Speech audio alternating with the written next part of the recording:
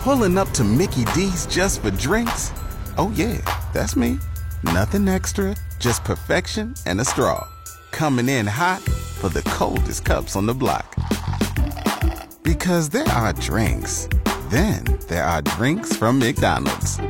Mix things up with any size lemonade or sweet tea for $1.49. Perfect with our classic fries.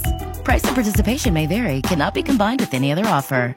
Ba-da-ba-ba-ba. Saskatchewan's #1 sports talk show is on. And now, starting an hour earlier, welcome inside the radio octagon. This is the Sports Cage on 620 CKRM. Filling in for Michael Bull, here's Sean Kleisinger. All right, here we go. Is it time to play some football yet? Not quite yet. Game day not quite in the air. Will be tomorrow. Saskatchewan Roughriders taking on the Edmonton Elks at Mosaic Stadium. 7 o'clock kickoff at, Mosaic. And we have an awesome show lined up for you today. We have a lot of guests and a lot of conversations to be had. In segment 2 here, Ben Wagner, the radio voice of the Toronto Blue Jays, will hop on the Western Pizza hotline and talk Blue Jays baseball because Toronto had a very big win yesterday. Things were looking very gloomy for the Bluebirds yesterday in the south side of Chicago, but then Vladdy Guerrero Jr. stepped to the plate and hit a big home run. So we'll talk with Ben Wagner. And yes, we are playing the Edmonton Elks tomorrow. Saskatchewan Roughriders taking on the Elks, and we will be joined by a couple Edmonton Elks wide receivers on today's show. Manny Arceneaux, who currently is on the 6-game injured list, unfortunately, with a knee injury. He will be at the bottom of the hour, 3:35-ish. And then in hour 3, Geno Lewis, who is also currently injured right now for the Edmonton Elks, he will join us at 5:05. A whole lot of rider audio as well from after practice today. Amari Henderson one-on-one with our own Blaine Weiland, who is across the board from me here. And Kendall Watson, who is penciled in to the starting lineup for your Saskatchewan Roughriders for tomorrow's big tilt versus them Elks. And might hear from Logan Bandy as well, because Logan Bandy, as we learned yesterday, Peter Godber is out with injury, so Logan Bandy will get the start at center for the Saskatchewan Roughriders. And QB #1, #7 in the game day program, Trevor Harris. We will hear from him as well today. And Mike Hogan, the voice of the Toronto Argonauts, Morley Scott, the voice of the Edmonton Elks, Marshall Hamilton, former Reiner defensive back, and Bob Poley, yes, Polecat, will be joining us for Wednesday's Where Are They Now at 5:35.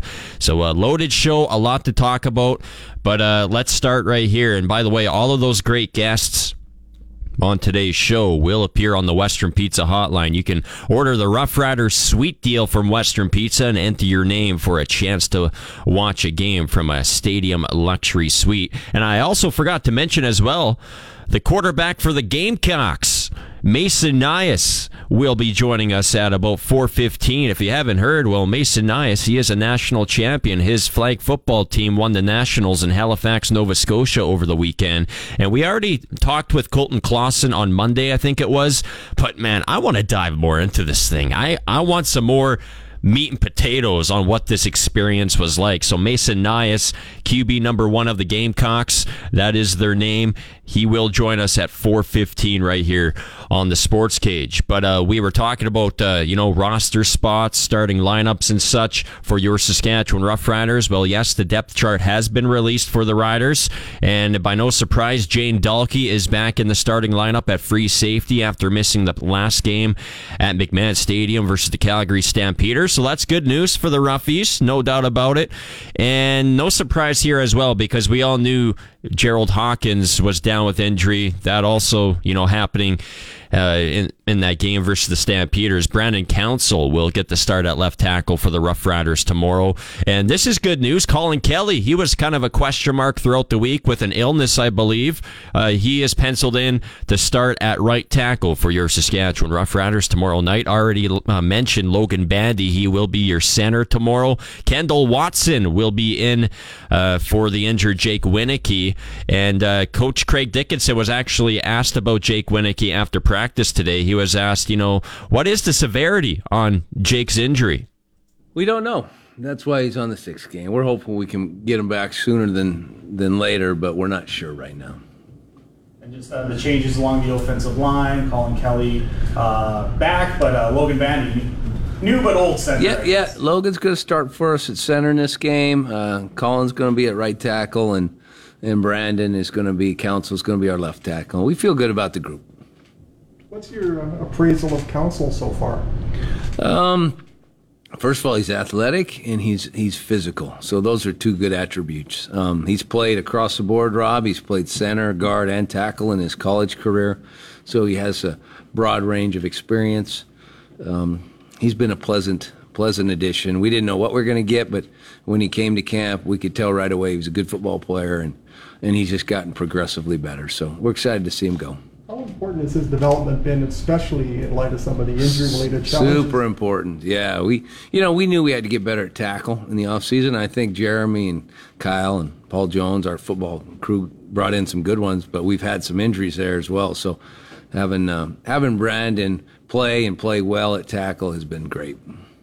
How nice to have someone, kind of waiting in the wings as talented and cerebral as Mitch Picton to step in for Jake. Yeah, it's big. I mean, and Mitch, you can play Mitch anywhere, and he's going to help you win games. So we feel like he's kind of our ace in the hole, so to speak, where if we have an injury or if we need an extra guy, he can step in and play. He's a good enough player to start in this league, but the fact that he's so versatile and he knows every position, we feel like he has additional value backing up in multiple spots as well. So I'm happy to see Mitch get his start, and I think he's going to have a good game. With the unknown component of your receiving core in this game, how important is it to continue to run the ball as well as you have been? Super important. You're right. I mean, the passing game, you don't want to lean on it too heavily if you don't have to, so we're going to really try hard to establish the run. And, when they overcommit, which we hope they do to the run, we're going to try to take some shots on them. So it's a combination of both, but the running game certainly plays a big role in success. When I talked to Logan just before we came off the field, he was saying how much the guys like the run blocking. And is that evident in what you see on the film? Oh yeah. Most O linemen you talk to them, they like to fire off the ball as opposed to step back. So, yeah, we try our best. We'd run it every down if we could, or I would run it every down if I could. But Kelly calls a good game. I'll let him call the game the way he sees it. How would you describe that offensive line just as a cast of characters? Yeah, it's a ragtag bunch, but they sure enjoy playing together. They enjoy being around each other. I think it's a good group, and there's good chemistry there. So it's a good bunch. Coach, it's been a year since you won a home game, regular season home game. Is something that is in the back of your mind to give the fans that experience again, and is that something you thought of at all? Yeah, we've talked a little bit about taking care of business at home. I haven't specifically mentioned how long it's been because I don't want to put pressure on the guys. I mean, they know it's a big game. Edmonton knows it's a big game for them as well. So we've worked really hard this week to focus on just improving, to focus on having good days of practice, a day 1, day 2, day 3. But I think for the veteran guys, they know it's been a while. And there's really nothing like walking off that field victorious. And we hope to be there tomorrow. But it's going to take a lot of work, and it's going to be a tough game. What's it like playing the same team so early in the season twice?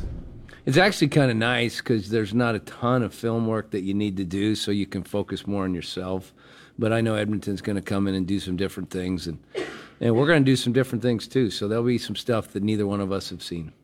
Injuries are one thing, but it seems like there's some sort of illness that has gone through the room this week as well. Yeah, we had a few guys that had the flu, but we think that they're all back and ready to roll. But yeah, we've had some sickness come through, but I think our training staff's done a good job of keeping the guys away that are sick, and fortunately it hasn't spread too much.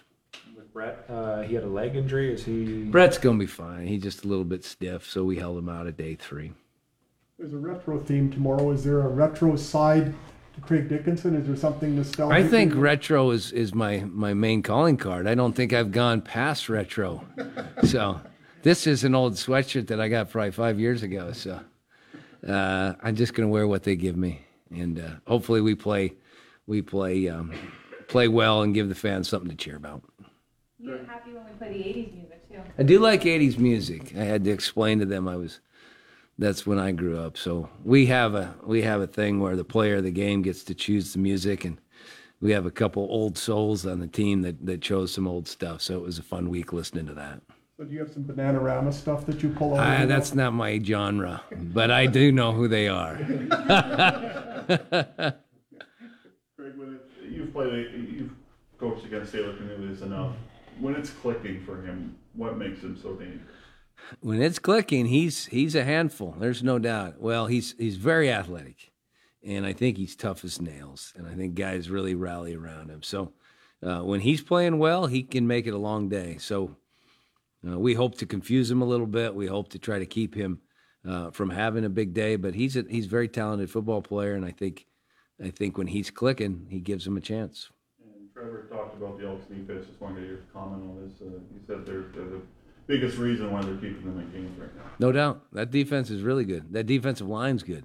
And they run to the football. So it's going to be a tough game. I mean, our guys know it. I don't think Edmonton's as bad as their record would indicate. I think they're a much better team than 0-4.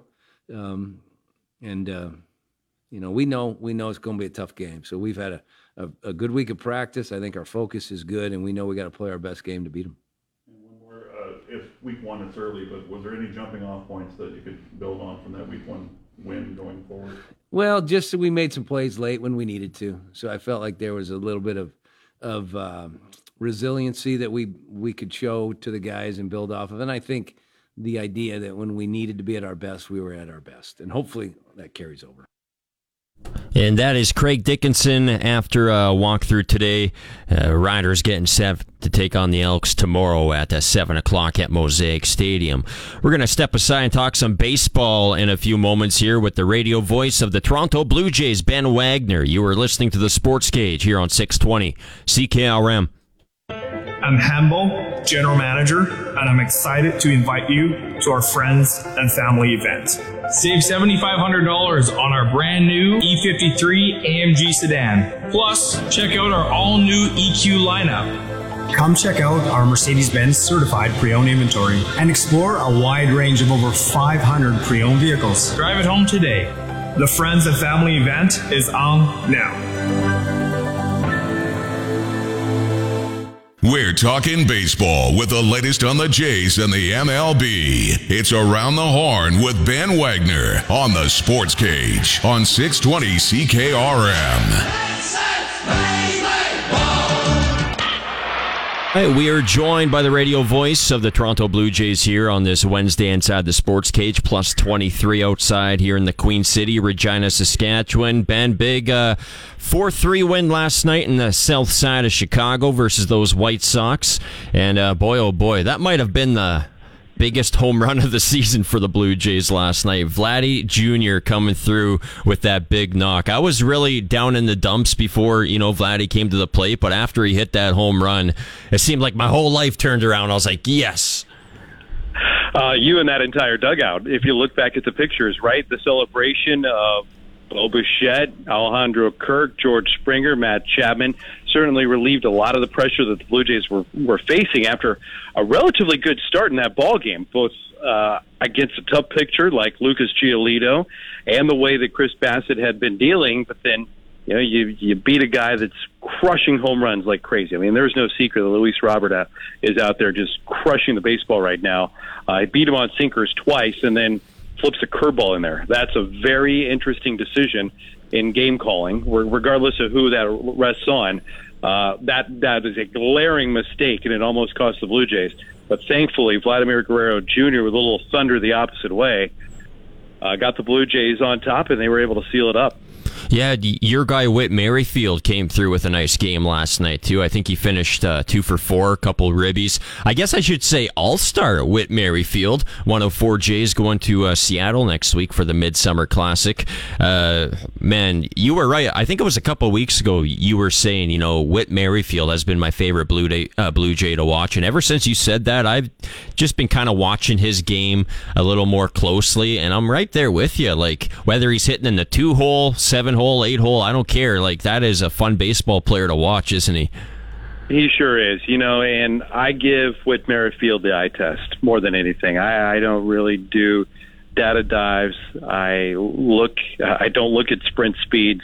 I look at situations, where he runs, the moments that he chooses to use his wheels, whether it's from first to second, second to third, whether it's dropping down a bunt, whether it's the versatility, what he can do defensively at second base or left field. The eye test for me tells you all you need to know about Whit Merrifield. The fact that he's going to the All-Star game tells you everything you need to know about how he's received and revered within the game as well. I really have been pleasantly surprised at how much of an impact and how much of a steady. I knew he was I knew he was a baseball player. I knew he was a grinder. In a short amount of time interacting or being around him in Kansas City, let alone even the smaller sample size after the trade last year. Yeah. He's making an impact in that clubhouse right now, and it's a wonderful reward for him to get to go to Seattle. Yeah, him alongside Kevin Gausman, Vladdy Jr., and Bo Bichette will be heading to Seattle for the All-Star game coming up here on Tuesday. Now, this is an obvious question here, but maybe you can just expand on this. How important is it for these Blue Jays to enter the All-Star break on a high note? I mean, sitting 2 games back of the Yankees for the last wild card spot going into tonight. Have a couple more games versus the White Sox before going to Detroit. But from like a fan's perspective, I would just hate that feeling going into the All-Star break off a lackluster type road trip and, maybe sitting 5 games out of a wild card or something like that. That's why, as I said off the top, that Vladdy homer last night was just like so rewarding because who knows what would have happened from there. Yeah, you want momentum. And this is a road trip that for a long time has been identified as a softer pocket. White Sox are underperforming. They've got a tremendous amount of talent offensively. They've gotten inconsistent results from their starting rotation. Their bullpen has been used, I don't think, to their advantage either. They've been put in tough spots and just really rolled out there. So this was a trap series. You have to go out. You have to play well, certainly, but it's a series that the Blue Jays certainly should win, let alone continue success against and then sweep. And then you go to Detroit. Detroit is young. They've got some guys that are certainly trying to figure it out. Depleted pitching staff now for the course of years, but they just don't have the big horses that they had even last year because they shopped a lot of them off at the trade deadline and then in the offseason. So this was an easy earmark for, hey, let's get a little bit of momentum from a Blue Jay perspective into the All-Star break. Let's keep chugging forward, regardless of where you're at. Now, because you're coming on the heels of a sweep at the hands of the Boston Red Sox, you didn't play as well over the month of June as what you certainly wanted to. This is a springboard into the unofficial second half for the Blue Jays, and it's got a number of important reasons around it. One, getting the guys rest and then lined up for the second half.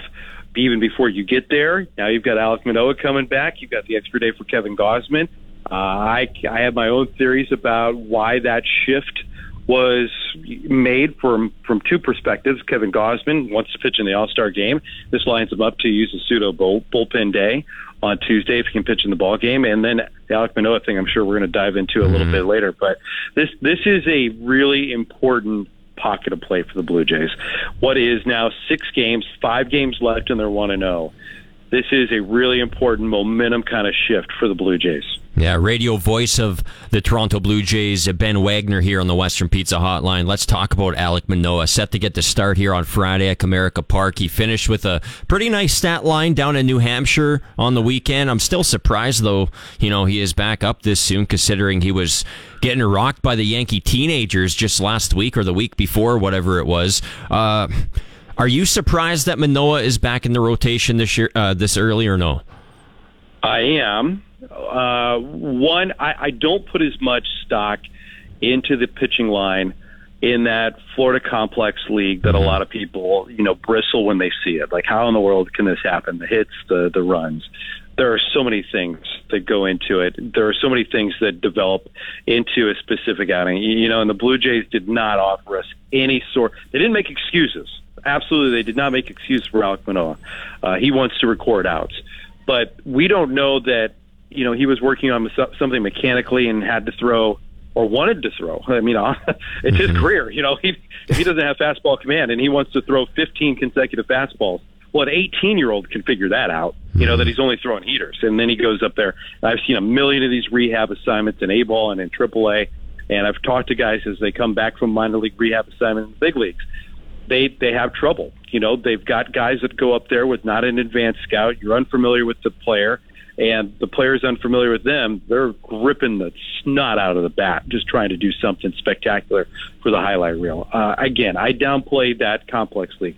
More importantly, seeing the video as well from Manoah at AA, he got a lot of chases outside the zone that I don't know that he's going to get in the major leagues. It's an innings mark, of course, that is encouraging for Alec. The amount of pitches that he threw, the amount of strikes that he was able to throw, those are encouraging. I don't think that translates, though, to major league success. What we saw, and for weeks now, a month, we've heard it for a month, the player will tell you when he's ready to come back. Well, that might be as simple as the stuff should tell you that the player is ready to come back. I don't know that you put everything in the player's lap where all of a sudden Alec Manoah wakes up one day and he says, I'm ready for the big leagues today. That is certainly giving Alec Manoah a lot of power in terms of making the decision on where he is to pitch at the next time. I hope it goes well. I really do. I was led to believe for the better part of a week that he was going to get another minor league assignment. They really wanted him to go up to AAA, face a larger level of competition as well. But one thing that the Blue Jays were certainly skittish on is the automatic balls and strikes. And if he were to throw with the ABS system, that could have really given him problems and may have not worked in his favor, may have worked as a detractor, because Alec Manoah uses a lot of deception in his pitches, and he gets a lot of chase. And if there are challenges in those things, and those things are very real and they exist, and they're why minor league baseball right now is trying to figure out why the game is slowing down with the challenge systems, is because guys can't throw enough strikes. And this could have worked against Alec Manoah in this scenario. Hey, wouldn't that be such a great feeling, though, if Manoah, hits to the mound on Friday and has a lights-out outing going into the All-Star break and maybe sneak in a win streak here for the Toronto Blue Jays? Things would be feeling really good. Hey, have a good call tonight, Ben, and we'll talk to you next week. My pleasure. Talk to you then. That's the radio voice of the Toronto Blue Jays, Ben Wagner, with us here on the Western Pizza Hotline. We are going to hit the break, and on the other side, we will chat with Manny Arceneaux, wide receiver for the Edmonton Elks, former Rough Rider, as well, of course, back in 2019. You are listening to the Sports Cage on 620 CKRM. Now bringing you 3 hours of the hottest sports talk. This is the Sports Cage on 620 CKRM. All right, it's 3:34 here on this Wednesday. Sean Kleisinger filling in for Michael Ball today. Blaine Weiland across the board from me. All of today's guests up here on the Western Pizza Hotline. Order the Rough Rider Sweet Deal from Western Pizza and enter your name in for a chance to watch a game from a stadium luxury suite. That sounds pretty cool. I want that package, Blaine. And honored now to be joined on the Western Pizza Hotline by former Saskatchewan Rough Riders receiver and current Edmonton Elks receiver, Manny Arceneaux. Manny, how are you doing today, my friend? Man, I'm doing all right. Awesome, man. So how are you feeling? You were placed on the 6-game injury list with a knee injury. What can you tell us about the injury? Because we all know the Canadian Football League, man, is better when Manny is out there. Man, everything is going as planned. Kind of ahead of schedule, but taking it day by day. Finally back sprinting and running. We'll soon be going into the change of direction and all that work next week as I enter, the end of week 3 going into 4. But, I'm excited, man, with the progress and just the day-to-day hustle and grind that been going into getting back healthy and out there on the field. So there was obviously probably a nice sigh of relief knowing that it wasn't going to be, like a season-ending type thing. Am I correct in saying that? Nah, you absolutely correct. So that was the biggest thing, man, not just having your season cut short the second week into the season, but knowing that having time on my side and opportunity to train and get back healthy was the biggest blessing. And it's kind of good. It's kind of tricky being that within our 6 weeks, it's a fast but long 6 weeks due to the short turnaround, being that how the games are going. So it's kind of tricky, but you think the 6 week 6-game IR be long, but if you're looking at the games that we playing, I'm going to be going into the 4th game next week after we play the Rough Riders this weekend when you look at it. So it's one of those ones, man. Just got to make most of the day-to-day grind and hustle. Yeah, man, and your Elks, like you said, will be at Mosaic Stadium tomorrow night. And, hey, Manny, how does it make you feel knowing that, on game day, there are still multiple people wearing Manny Arceneaux Rider jerseys around town and at the stadium? I noticed some on the home opener. I mean, man, you are loved and still are loved by this fan base, even though you were only here for that 2019 season. How does that make you feel knowing that? Man, it's a blessing, to see fans still wearing my jersey and seeing my last name on the back, whether they purchased it in 2009, 2019, or Edmonton fan getting one in 2022. But, man, that's what the grind all about. And I kind of do what I do for the fans, as I was doing the interview the other day and explaining that to people. Because if it wasn't for the fans, there wouldn't be no Manny show. So everything I do is for those folks, man, whether it's a 6-year-old child or 50-year-old season ticket holder, CFL fan. It's all about them, man. And not once do I take this game for granted. So the fastest and healthiest way I can get back out there, man, that's why I'm fighting to do what I got to do to be able to perform and get back out on the field. Edmonton Elks wide receiver Manny Arceneaux with us here on the Western Pizza Hotline. So, Manny, when you think about your time here in Saskatchewan a few years ago, what is your most fond memory? Is there an interaction with a fan maybe that you had, or a certain play? What brings a smile to Manny's face? Man, besides that Hail Mary ball I caught in 2010 to take it into overtime, that was the best memory in Mosaic. But when we speaking of Saskatchewan, the new Mosaic and everything, and the 2019 season, being there, basically it shows you that's what playing CFL football is all about. The fans are about their riders. They're going to stick by you when you're winning, when you're losing, but every time you step foot in public, they let you know that your presence is felt, whether it's a kid, like I said, or a parent.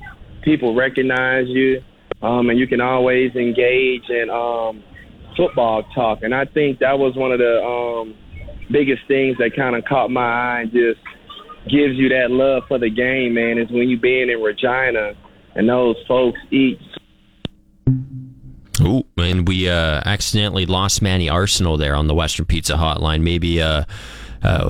Maybe we'll hit the break here, and then we'll try to get a hold of Manny, unless he calls back here. But Manny, of course, is on the 6-game injured list right now, so he will not be in the lineup, obviously, tomorrow night at Mosaic Stadium when the Elks take on the Saskatchewan Roughriders. But Manny Arceneaux, as you heard him at the start of the conversation there, it sounds like it's looking up for him. He's running, and he's just grateful that this isn't a long-term thing as far as his injury goes. We'll try to get a hold of Manny once again. We're going to take a quick break here. You are listening to the Sports Cage.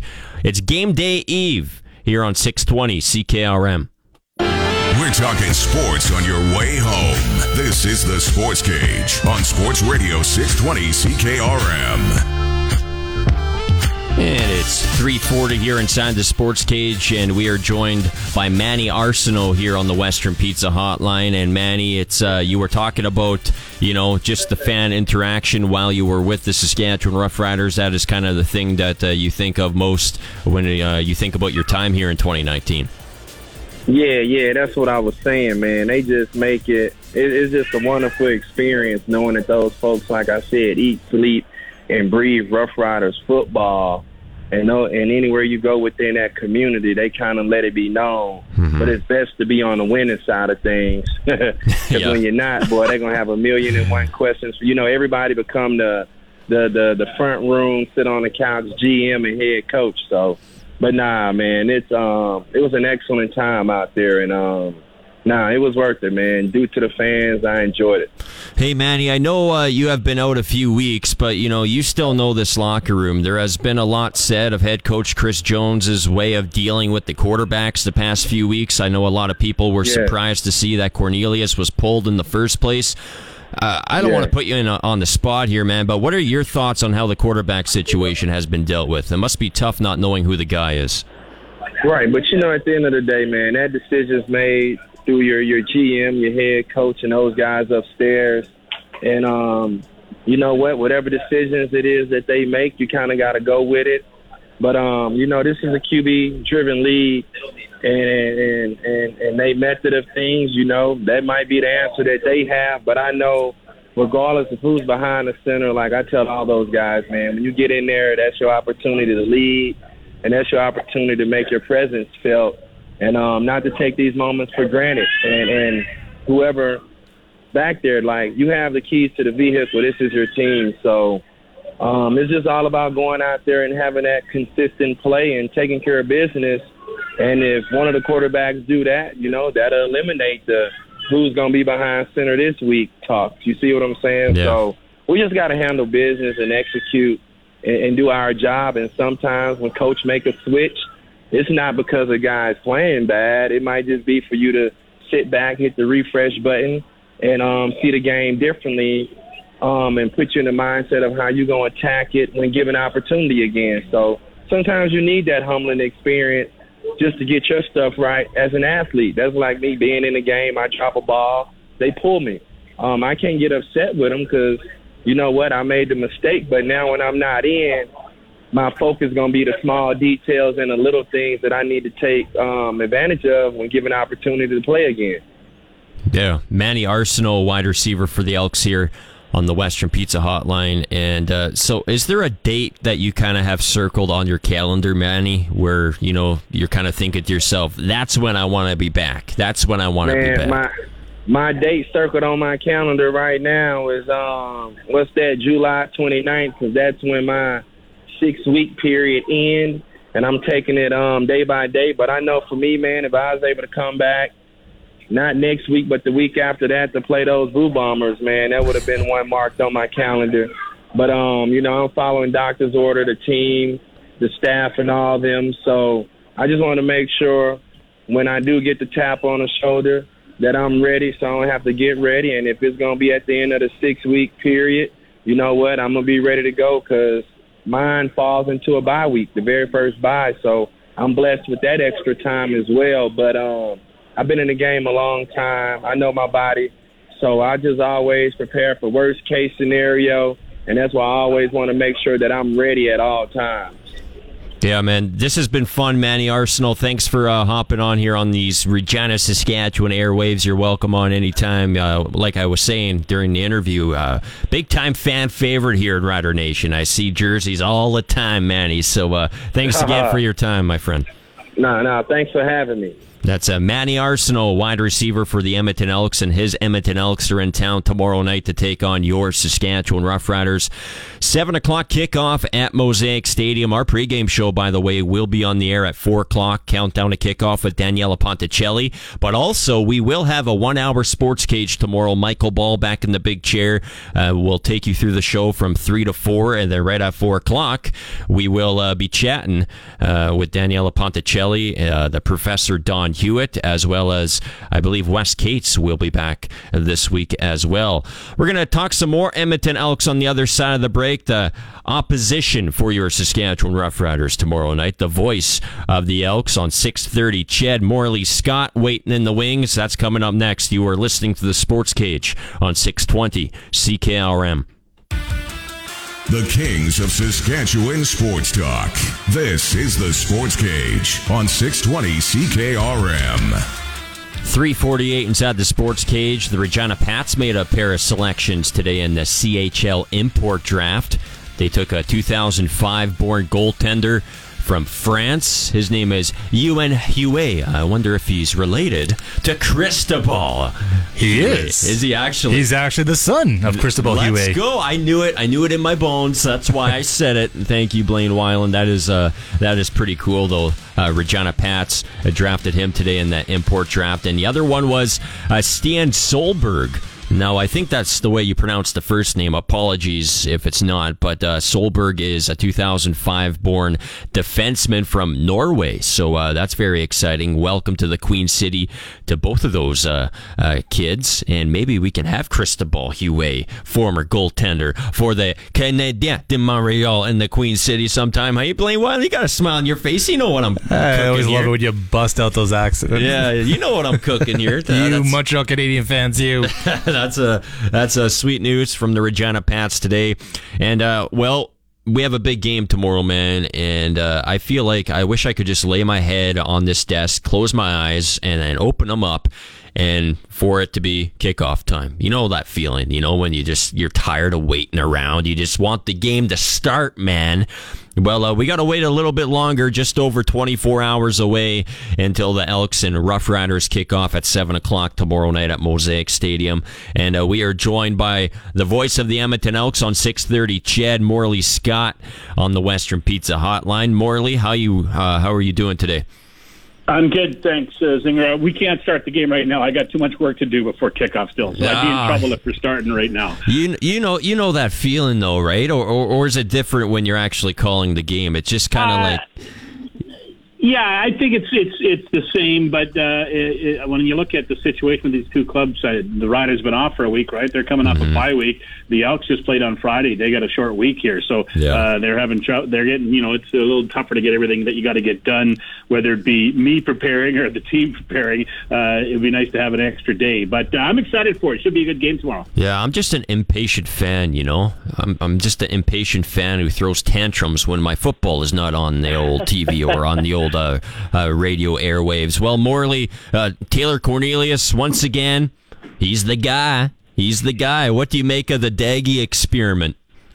It was okay. He was not very good at the start of the game. I mean, he had, I think, 3 or 4 2-and-outs to start that game in Ottawa. Got better as they went along. I was just doing some work here, and it was their best game this season as far as second down conversion goes. They were at 45% in that game, so there's a positive spot from it. But I think that I'm not that surprised that they're going back to Taylor Cornelius this week. Yeah, what are some positive things when you look at this Edmonton Elks team in the prior weeks? It's hard to draw positives when you're losing every single game, but you just mentioned a little positive there. Maybe give our listeners a couple other things that the Edmonton Elks are doing rather well right now, and they're going to try taking that momentum into the game tomorrow night.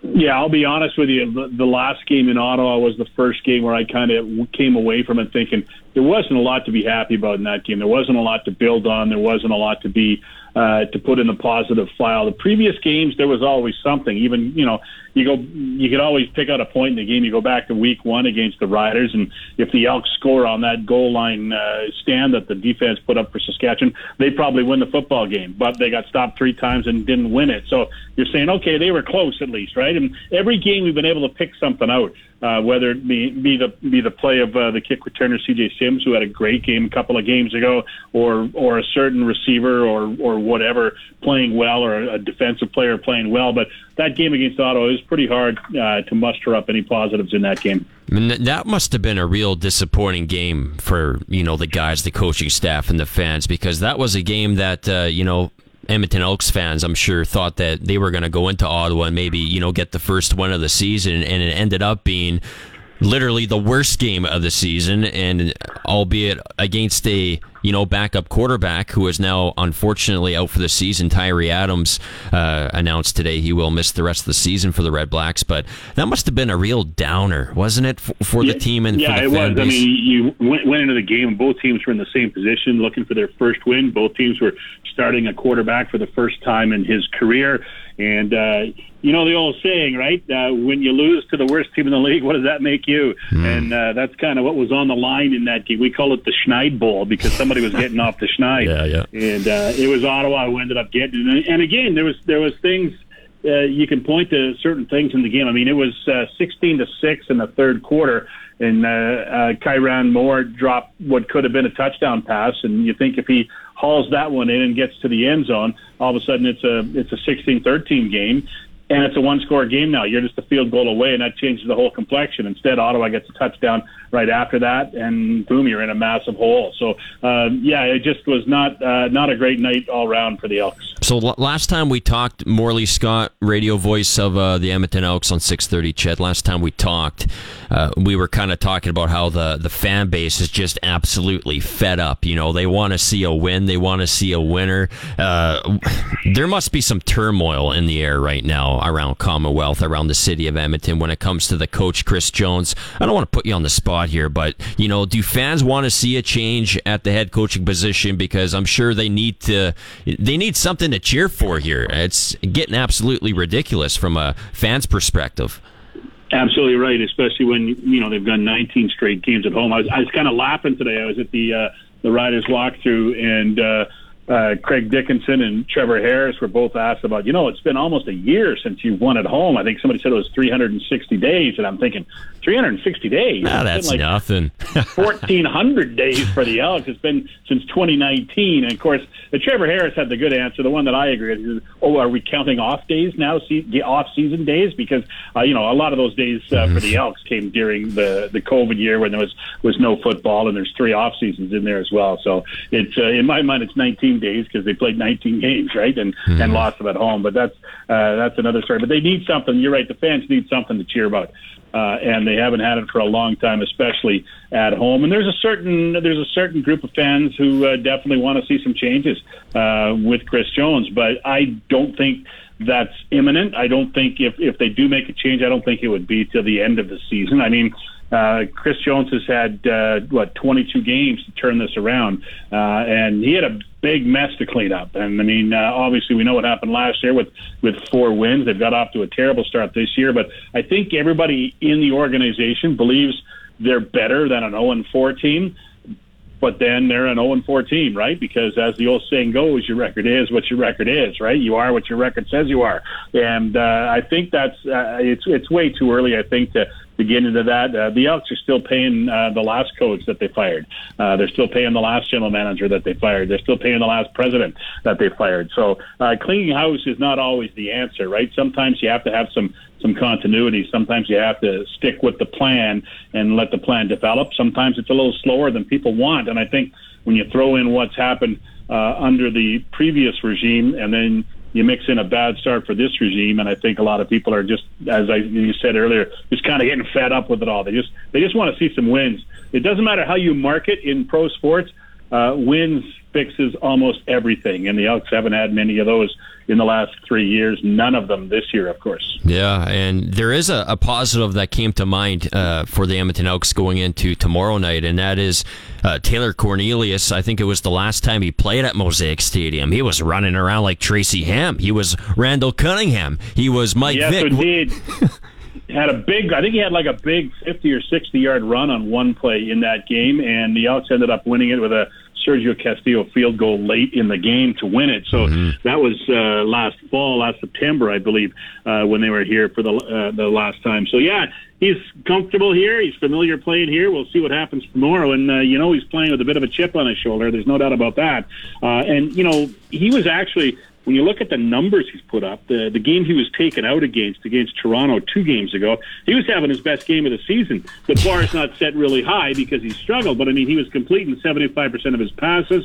He had a touchdown pass. He had no interceptions. He was having not a bad game, but I think Chris Jones, for some reason, just wanted to mix things up a little bit. So he brought in Loxley, and I don't know if Loxley was coming in for a series or a play. Well, it ended up he only came in for a play because he ended up fumbling the ball, and that was the last we've seen of him, and he's signed in Hamilton now since getting released. But Taylor Cornelius was playing okay in that game. So I'm interested to see if he can carry that over, and with the changes they're trying to make offensively, if he can be more successful in the game tomorrow night. Yeah, well, thanks for taking a few minutes here. I know you're a busy man. The day before a game is always busy for a play-by-play announcer such as yourself, Morley Scott. So enjoy the rest of the day and enjoy the call tomorrow night at Mosaic Stadium here. A nice Thursday night football game under the lights. Thanks, Sean. Appreciate it. I always look forward to games in Saskatchewan because the atmosphere is always so great at the ballpark. That's right. Morley Scott, thank you, my friend, on the Western Pizza Hotline. And it's going to be a good one tomorrow night. I think Taylor Cornelius, like Morley just said there, mighty chip on his shoulder, Blaine Weiland. And I think we're going to, see that tomorrow night. I think it's going to be a close ball game that comes right down to the wire. That puts a bow on hour one. Coming up here in hour two, we will speak with another voice of a Canadian Football League team, Mike Hogan, the voice of the Toronto Argonauts, right at 4:05, and then Mason Nyhus, the quarterback for the Gamecocks, will be live on the Western Pizza Hotline. He is a national champion, national flag football champion, and his team is set to head to Finland, I believe it is, next summer. So we are going to talk with Mason Nyhus about that, and also former Riders defensive back Marshall Hamilton coming up at 4:35. You are listening to the Sports Cage on this Wednesday. It's game day eve on 620 CKRM. Saskatchewan's #1 sports talk show is on. And now, starting an hour earlier, welcome inside the Radio Octagon. This is the Sports Cage on 620 CKRM. Filling in for Michael Bull, here's Sean Kleisinger. Plus 23 and sunny here in Regina, Saskatchewan. Day before a big game coming up tomorrow night between the Elks and the Rough Riders. All of today's guests appear on the Western Pizza Hotline. You can order the Rough Riders Suite Deal from Western Pizza and enter your name for a chance to watch a game from a stadium luxury suite. Wouldn't that be sweet?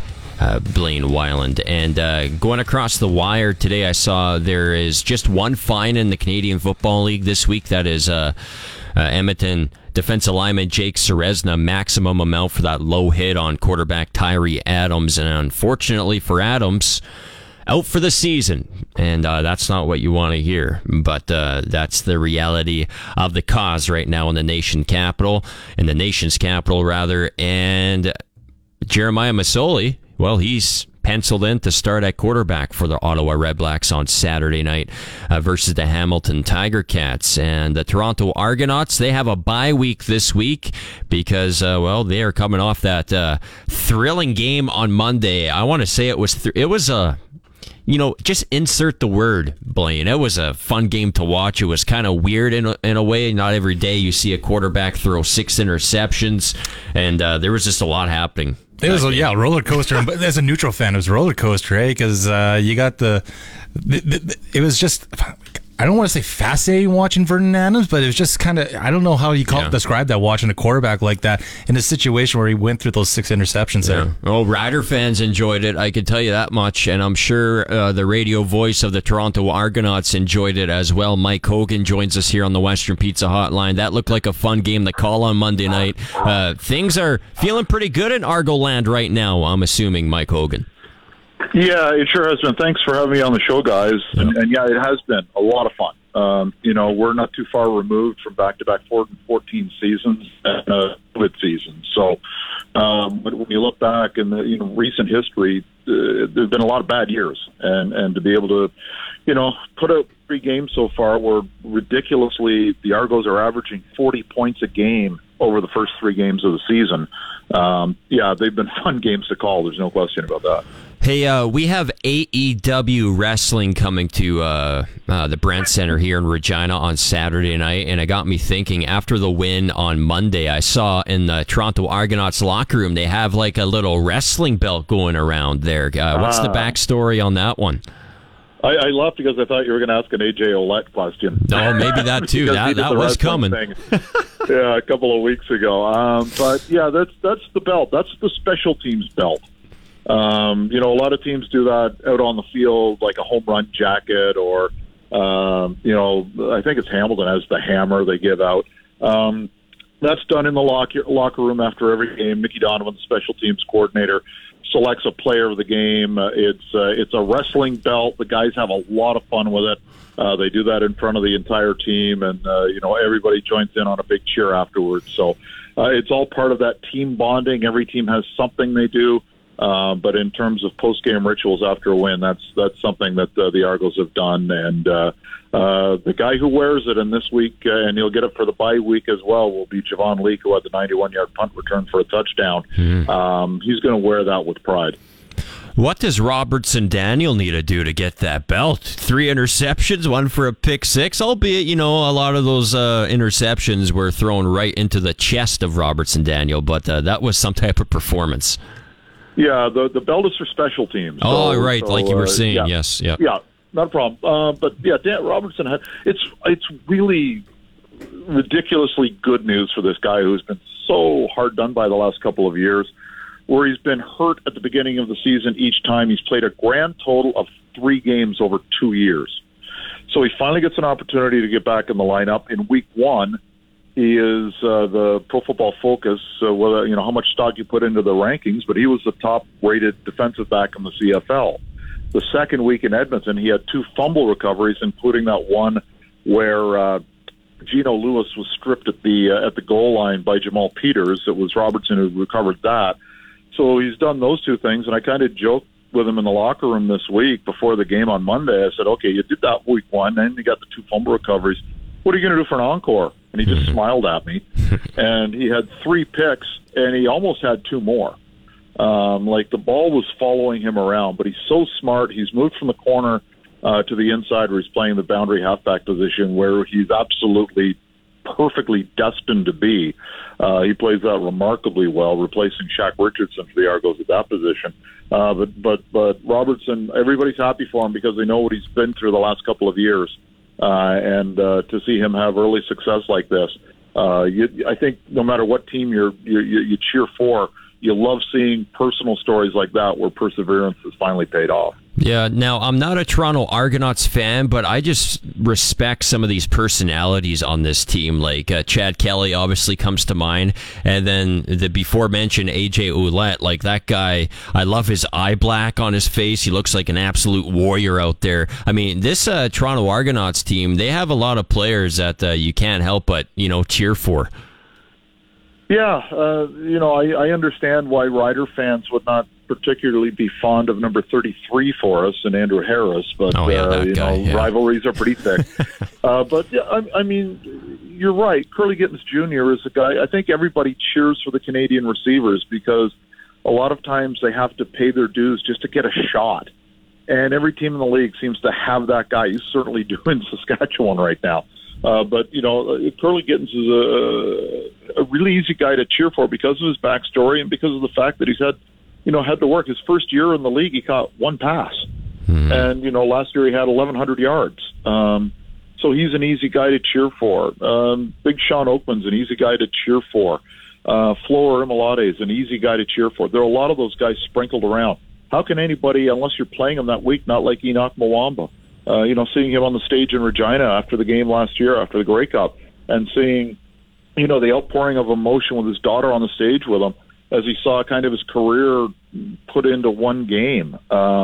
You're right. There are really likable guys on this team, and it kind of starts from the top down with the general manager of the team.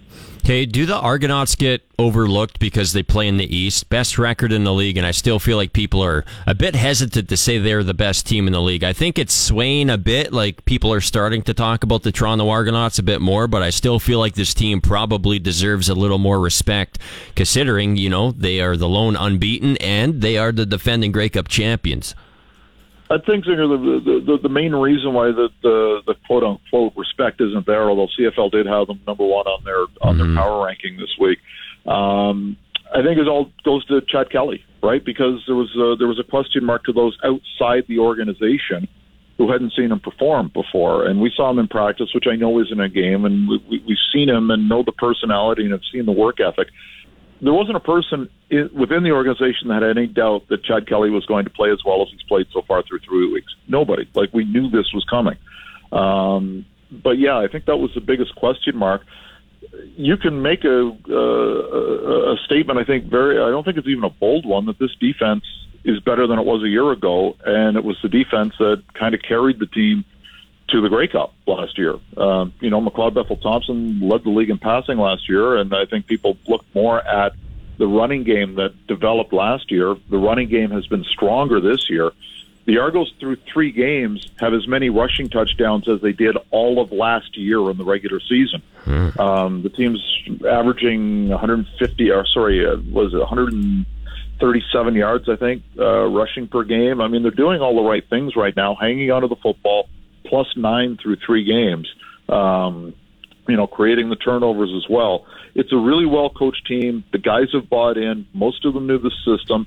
And one thing that really gets overlooked a lot, and I don't know how many championship teams have done this. It happened, I think, in Calgary maybe a couple of times, but the entire coaching staff is back. You usually think of a team being poached when it wins a championship. And, I know Pete Costanza had an interview in Saskatchewan, and Corey Mace had one in Ottawa for the head coaching job there. And the guys decided to stay here. So, it's worked on a lot of different levels. But I think you can make the argument that this team is better than it was a year ago. And maybe the respect is a little slow in coming. Well, Mike Hogan, enjoy the bye week this week, and then a date coming up here in Montreal on the 14th of July. And also, I know you're looking forward to this one, Touchdown Atlantic coming up later this month. Argos, Rough Riders, you must have that one circled on the calendar. Halifax should be a permanent city just for the road trips. Yes. Eat some, what's their number one dish there? I know they like seafood out on the East Coast. I have never been. Fill me in. You do the lobster. They're really big on donairs out there. And I had a donair pizza out there once, which sounds disgusting, but it was really good. Oh, I don't know if I can. Like, you put the tzatziki right on the okay. I did it kind of as I got to try this, and went away going, I got to go back for another slice. Well, maybe can I hop on this charter plane to Halifax in a couple weeks? I want to try some donair pizza. Hey, Mike Hogan. Folks at Western Pizza, they're there for you. Yeah, nothing beats Western Pizza. I mean, I agree. It's great for the road trip in Regina. I always do that. Yeah, enjoy the bye week again, Mike Hogan. And if I don't talk to you before Touchdown Atlantic, make sure you have a nice donair pizza and maybe mail one to me. There you go. I'll be waiting for it.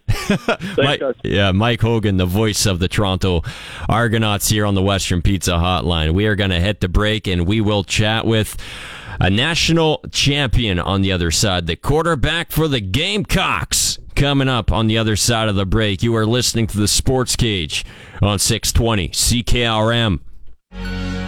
Follow us on Twitter and Facebook at SportsCage. Now back to the action on Sports Radio 620 CKRM. All right, the 2023 Senior Flag Football Championships took place in Halifax, Nova Scotia over the weekend.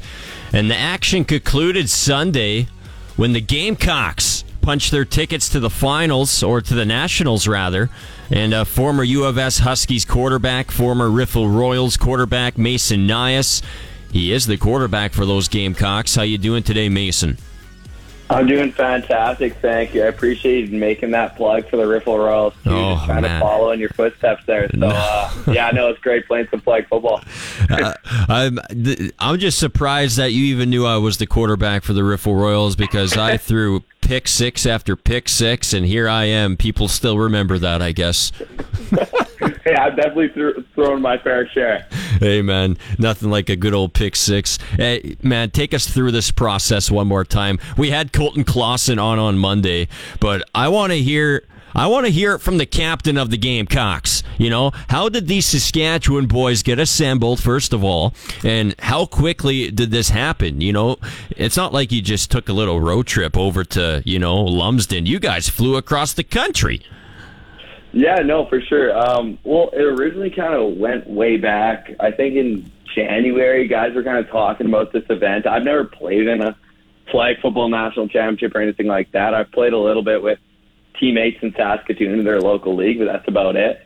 And they were just talking about maybe putting a team together just because the winner of the tournament does get to go to Finland and whatnot. So, there's talk about it, and some guys could go, some guys couldn't. And, we kind of assembled a group to get going out there and booked our flights and said we were kind of all in, burn the ship sort of idea. So we made it out there. It definitely wasn't easy. There was some close calls from guys not being able to go with work and whatnot pretty close to the trip. But we made it all out there and got a quick little one practice in before the tournament, and we were ready to go. But it made it easy just because everyone was from the U of S, so we kind of all had the same language and whatnot for play calls, so it was good. Oh, just a quick pracky, eh? Just a quick pracky before you hit the gridiron. I love how these Sasky boys, they roll into the Maritimes with no coach, just a box of beer, and they take out the whole competition. I mean, I feel like a novel needs to be written about this, my friend. And I guess my next question is the Gamecocks. Love the name.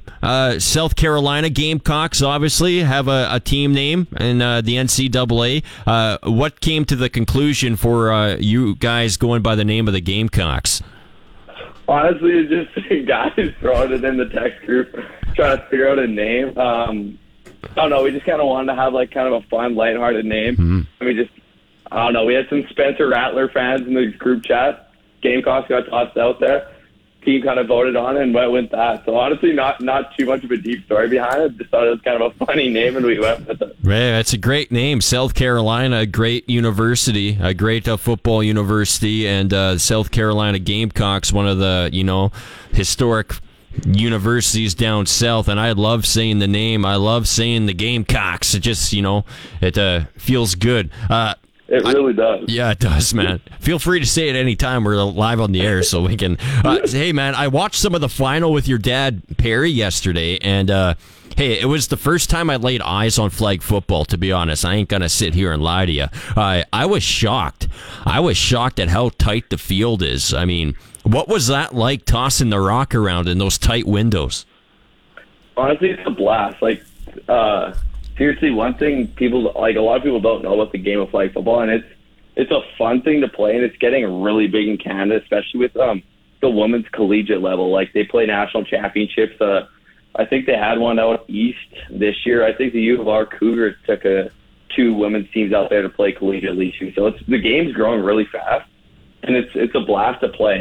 Obviously the field's really tight, so it really rewards precision. Mm-hmm. And timing routes and things like that. And we had some pretty good receivers like Mitch Hillis and Chad Braun and Colin Clausen and Everett Iverson, guys like that. So it made my job really easy. But yeah, the game's a blast, and it's really inclusive. Everyone can play. It's pretty lighthearted, and the risk of injury obviously is pretty low. So it's one thing that everyone can kind of get into and have some fun with.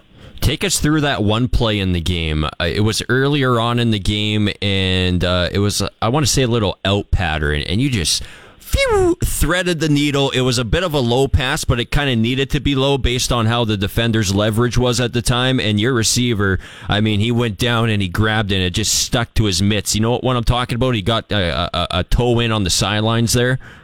Yeah, I know the exact play.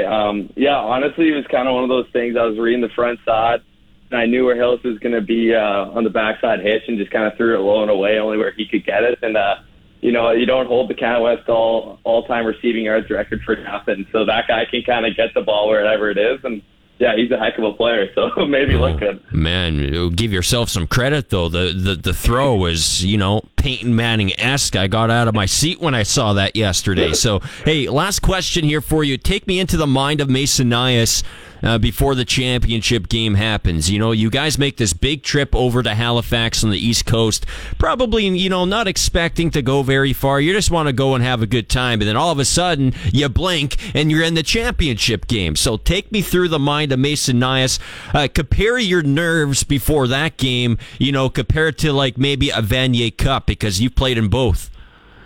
Yeah, for sure. Honestly, it was for the flag. It was pretty much the same the whole way. I kind of we kind of went like with a pretty, like, obviously caring we want to win and whatnot, but a pretty carefree attitude. Like, never get too high, get too low. Like, they're going to score points, we're going to score. Just kind of chill out and have some fun. And kind of, we know we're a good team, so just go do your thing and let the cards fall where they may. And it worked out well. In regards to comparing it to the Vanier Cup, I mean, I probably was significantly more locked into for those Vanier Cup games. Not That's gonna good to lie, hear. but maybe I shouldn't have been. Maybe I shouldn't have been based on the outcome. So, no, we just had a blast, and I'm happy that we got a national championship out of it.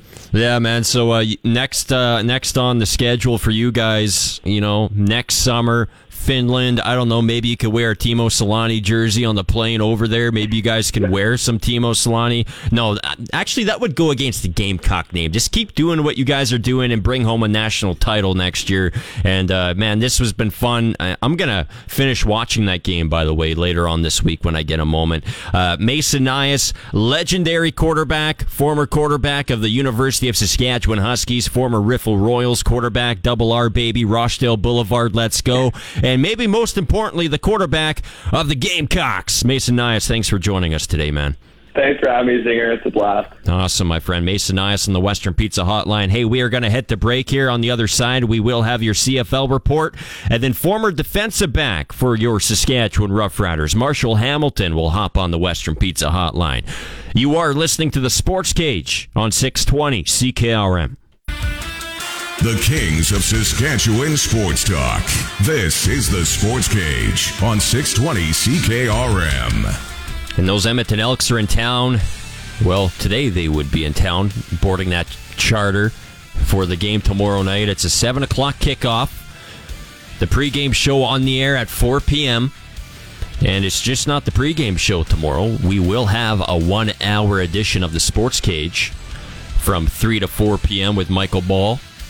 Michael Ball will be in the big chair again tomorrow, as I'm just checking my text messages. And by the way, keep it tuned in, because not right now, but we will be playing some SaskTel Pick the Score later on in the program today. I love saying program like that. Program. So keep it tuned in. SaskTel Pick the Score is coming up a little later on. But excited to talk with this guy, teeing up tomorrow's big game between the Elks and your Saskatchewan Roughriders. He is a former Saskatchewan Roughrider and a former Hamilton Tiger Cat and a former Calgary Stampeder. Marshall Hamilton joins us now here on the Western Pizza Hotline. How you doing today, Marshall? I'm just great, thanks. Thanks for calling. Yeah, no problem. Thanks for hopping on today. So, Riders Elks tomorrow. Before we, talk about the nuts and bolts of tomorrow's game, let's go back in your career. It was 3 seasons, right, with the Saskatchewan Roughriders, or am I wrong? I'm usually wrong, so just correct me. Well, it was 4 seasons. The first season I was on the junior protected list because I was a former Regina Ram, and then I was three years as a member of the roster, 81, 82, 83, then 84 during training camp. I was traded to Hamilton and played half the season there and finished the season in Calgary. So 5 years in the CFL, 4 with the Saskatchewan Roughriders, and 1, as you mentioned, with Calgary and Hamilton. Yeah. So since the Roughriders are playing the Edmonton Elks tomorrow, I'm going to ask you, Marshall Hamilton, when you think back in your playing career, obviously back then it was the Edmonton Eskimos, but thinking back in your playing career for the Saskatchewan Roughriders, or maybe, you might have been on Hamilton at the time, or maybe you might have been on Calgary, but what comes to mind first when you think of the games that you played versus the then Edmonton Eskimos?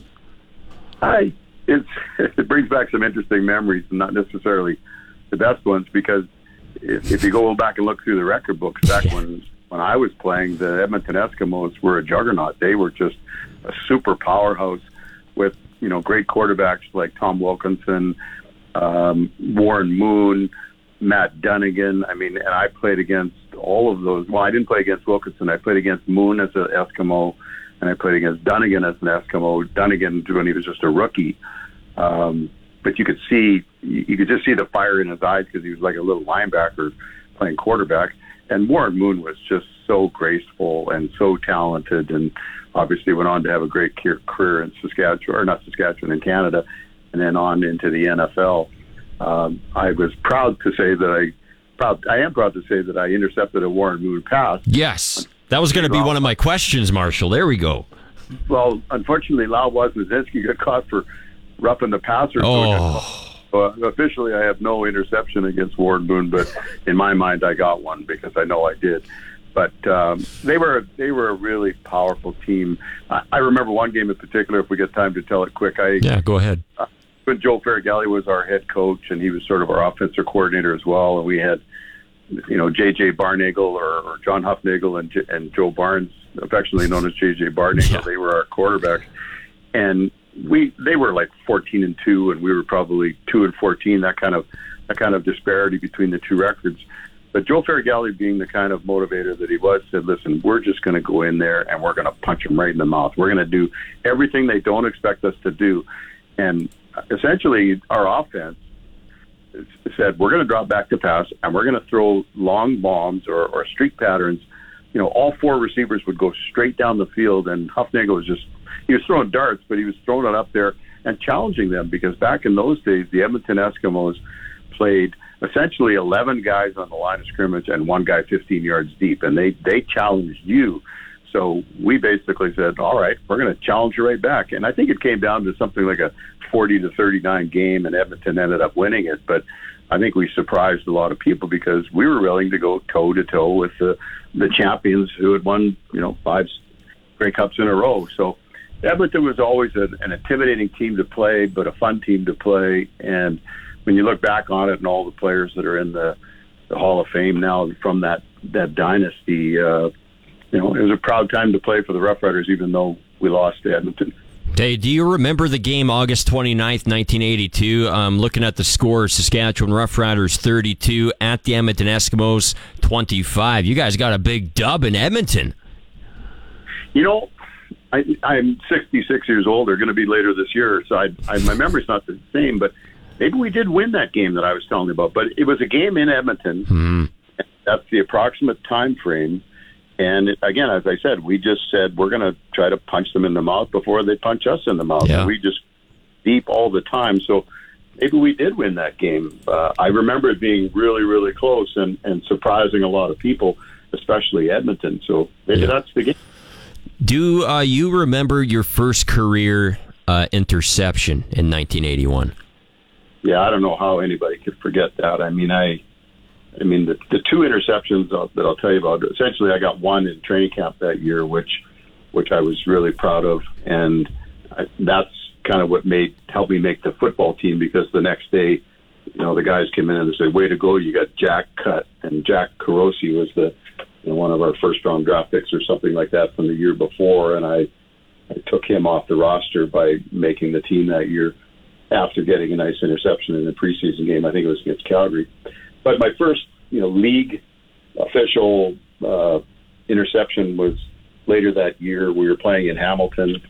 We were playing against a pretty good Hamilton team, and Tommy Clements was the quarterback for the Hamilton Tiger Cats, and I think he's in the Canadian Football Hall of Fame.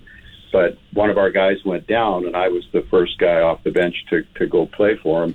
And a guy named Carm Cartieri, who you probably know that name well, the color with Rod Peterson for many, many years on CKRM. And Carm and I had gone to high school together, and he was playing with Hamilton at the time. And Tommy Clements went up to Carm and said, hey, you know this kid? Should I go after him? And Carm kind of shrugged his shoulders and says, well, he is a rookie. You can try if you want. So the very next play, Tommy Clements throws it deep out in my side of the field. I went up and grabbed it and got my first interception. So he came off the field, went over to Carm and just sort of shrugged his shoulders and says, well, I gave it a shot. So it was a proud moment for me to get my first interception, save the ball. I think I gave it to my in-laws. But to say that I intercepted my first pass off of Tom Clements. Yeah, that's pretty cool. October 12th, 1981, Rough Riders 28, Hamilton Tiger Cats 12. That must have been the game right there, Mr. Marshall Hamilton. And it was nice because it contributed to us getting a win in Hamilton, which is a hard place to play.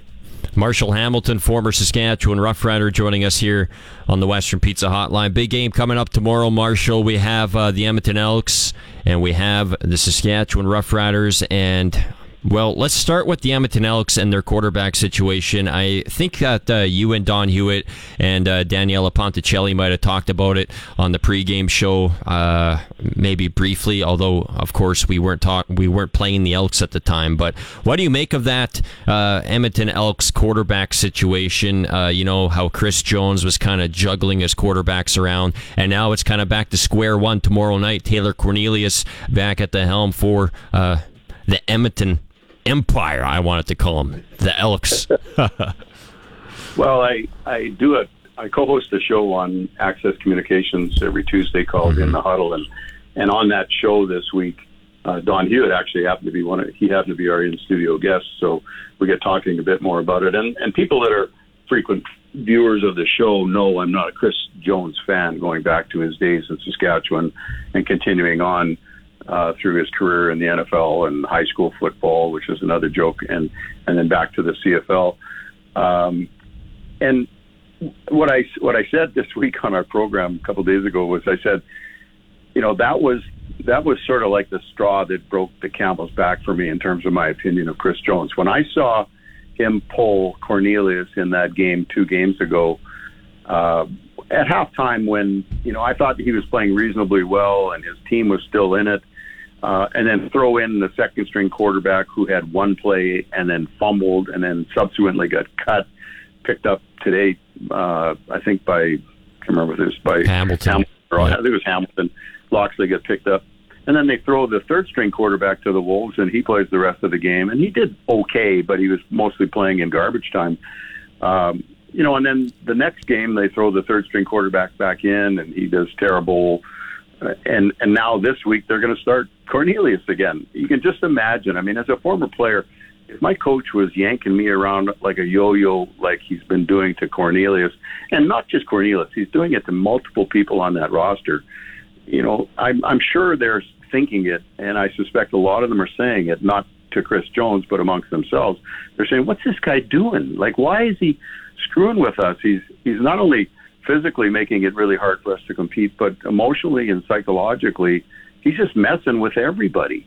And so I've described Edmonton as kind of a tire fire, which also means that this is a trap game for Saskatchewan, because Saskatchewan's got everything going for it. They're playing at home. They're playing coming off a bye. They're more rested. They've had a chance to heal up some of their injuries.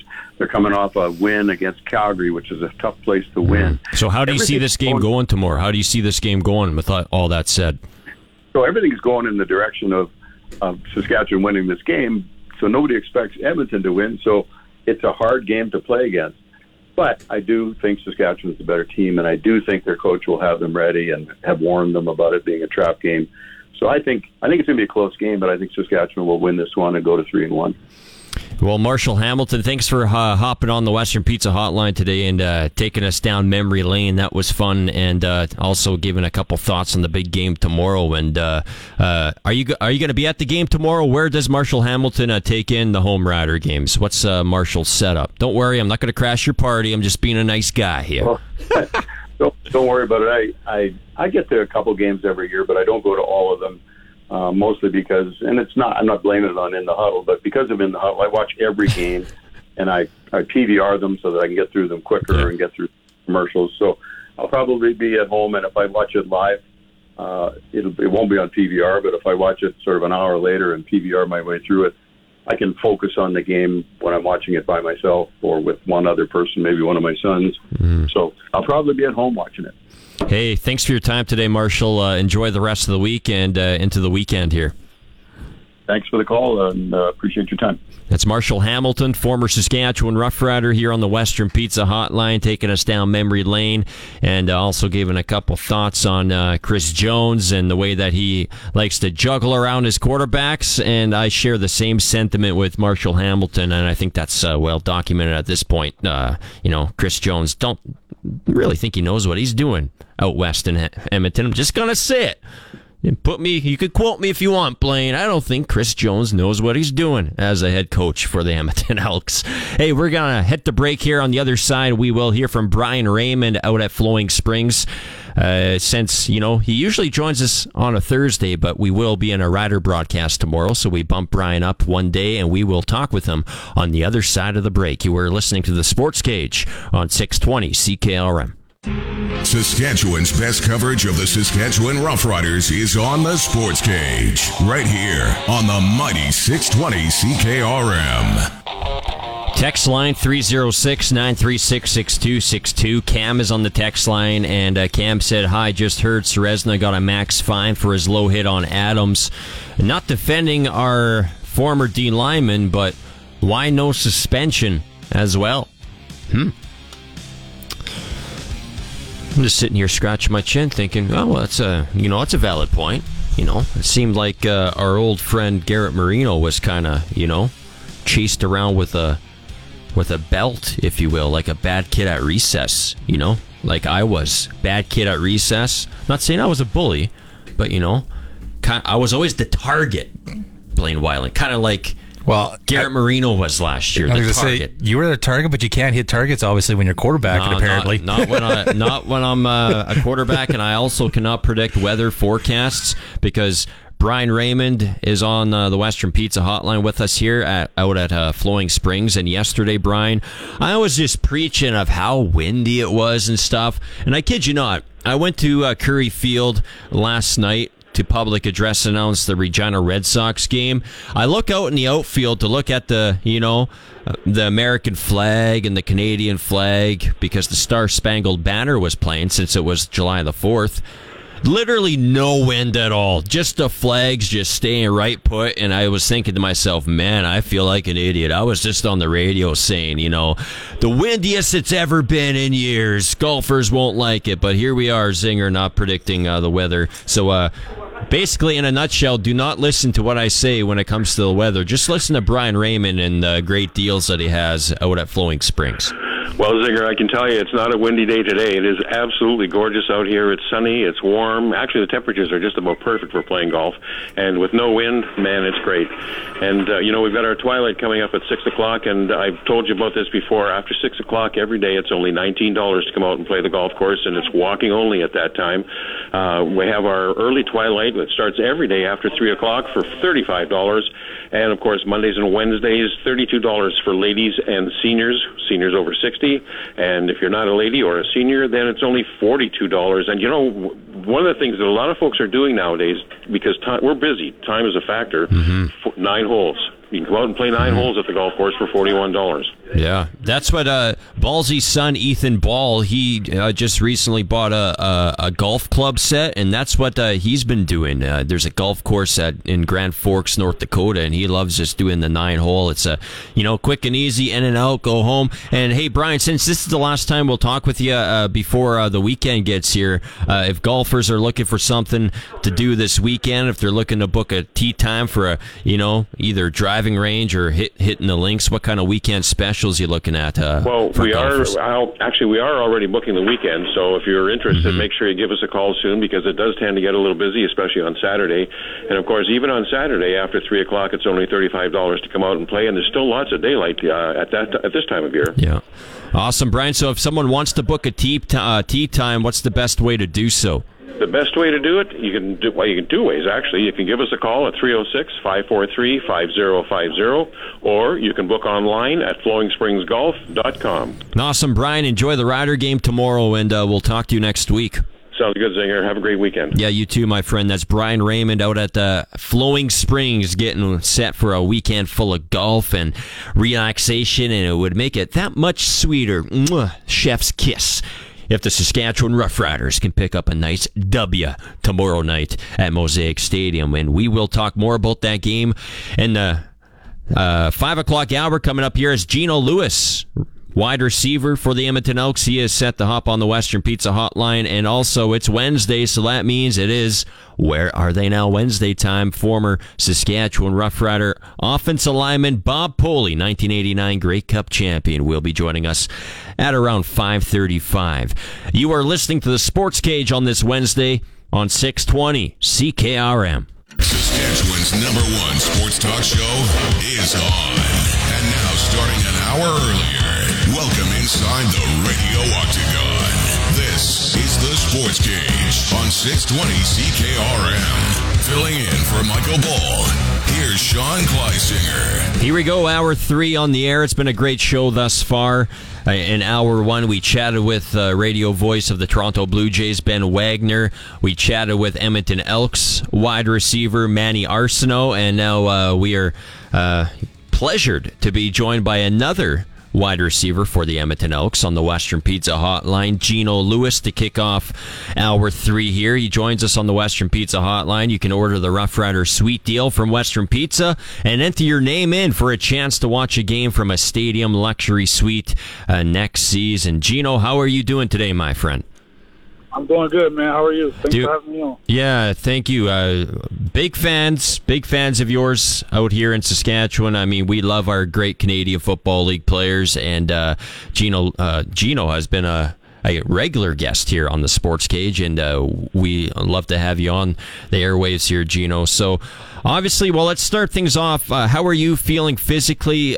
You were hurt a few weeks ago, and I said the same thing to Manny Arceneaux in hour one, but the league is better when, the top receivers in the league are on the field. So I know Canadian Football League fans, they're itching. They want to see Geno out there making plays. So let's hear it from the man's mouth himself. How are you feeling, Geno Lewis? Yeah, man, I'm doing real good, man, really good. Yeah, man, got took a little hit, back in the Toronto game. But luckily it was nothing really crazy serious, and I'm gonna be back before everybody knows it, man. But trust and believe me, I'm doing everything I can to get back as fast as I can, and I know I'll be back and ready to help my team, man, as much as I possibly can. Take us through the mind of Eugene Lewis. You signed the big contract to play for the Edmonton Elks, and now things have not gone the way that you've wanted them to go, and that's just the obvious point. I mean, not only the wins and losses, but the injury. What's it been like mentally for yourself, Eugene Lewis, going through this 2023 season thus far? Well, like you said, for me and the rest of my teams, none of us expected us, to start this season off like this. But I also can say that I've been in situations like this before. So, for me, this is just something that I know we can get out of. This is something that I'm confident that we can get out of. It's just about, locking in and focusing in on the little things for this team. And, for me, I hate not being out there for my team because I feel like the team when I'm out there playing, I help them and give them the best position to be successful and to win. So, but I trust in the guys, after me and the guys who are up next. So I'm just excited, to get back out when I can and just keep supporting my team as much as I can while I'm not out there. Yeah, the last game you played in was the before-mentioned game against those Toronto Argonauts, and now that's the game where, a lot of Canadian Football League fans, they were kind of left scratching their heads after the game because they were wondering what was happening at the quarterback position. Take us inside the head of Eugene Lewis, inside the locker room when, a lot of Canadian Football League fans watching that game, they saw Taylor Cornelius come out of the game with he was 14 out of 18. He wasn't playing all that bad. But next thing you know, Kai Loxley comes into the game. He fumbles. Next day, he's cut. I mean, it just seems like I don't know, from the outside looking in, you can correct me if I'm wrong, but a whole lot of negativity happening right now with the Edmonton Elks. I wouldn't even say it was negativity. I think it was just a lot of immature things going on just on our team. I think we just when something bad happened, we kind of let it get to the team and in general. And once one person or three people, feel like they get discouraged, it can be a domino effect sometimes. And I think in that game, everything just sometimes you have games, man, where everything just doesn't go your way, and it's really about how you bounce back from it and how you rebound and how you're trying to get better next week in practice and what are you trying to do to things to make sure that it doesn't happen again. And that's what we have to do. We got some young players on this team, man, that are very, very talented. And at the end of the day, we just have to, as older guys and as vets, we gotta help guide these guys to be pros and know how to play through adversity because things are going to happen. There's going to be a lot of ups and a lot of downs, and it's just about staying in the middle, not being too high, not being too low, and just keep chopping at the wood, man. You just got to keep working and keep grinding, and things will turn around. Yeah, watching that game on the television on the TSN copy, they kept showing like close-ups of Taylor Cornelius's face standing on the sideline. They showed Kai Loxley's face on the sideline after he got pulled. It just seemed like a really gloomy type sideline. So you mentioned like immature type things going on throughout that game. You're a veteran in this league. What can you yourself and maybe the other veterans in the locker room do to kind of make sure that a game like what happened versus Toronto doesn't happen again? Man, first things first, everybody has to look themselves in the mirror and really just understand, what you're doing it for and why you're doing it. You have to know why you come on that field each and every day because at the end of the day, too, this is a business and we all have people that we are taking care of and that we have to, feed. So you got to go out there and know why you're going out there in the first place. And I think right now we just have to find our identity and understand what we're trying to do and what we're trying to accomplish. And I feel that we can do that. We just need to make sure we need to be a little more confident and just pay attention to the little details. But like I said, at this point in time, I can't even sit here and lie and say that we haven't put out the product that we should have, for these Edmonton fans and things like that. And they deserve it. So that we need to come out here and give the things that they deserve. And just for this team and our organization, and for that to happen, we just really got to lock in and then focus on the little things and know why we're going out there and doing it. I asked Manny Arceneaux this in hour one. He's itching to get back on the field, and he has a date circled on the calendar that he's kind of looking at. Of course, you are on the 6-game injured list, so what's the date that you were looking at? What's the game that's kind of Geno Lewis's goal to get back out there on the field for the Edmonton Elks? I'm trying to get back as soon as possible. Whether that's next week, the week after, or if it is the 6 games. But me personally, the way things are going, I like the way that things are going.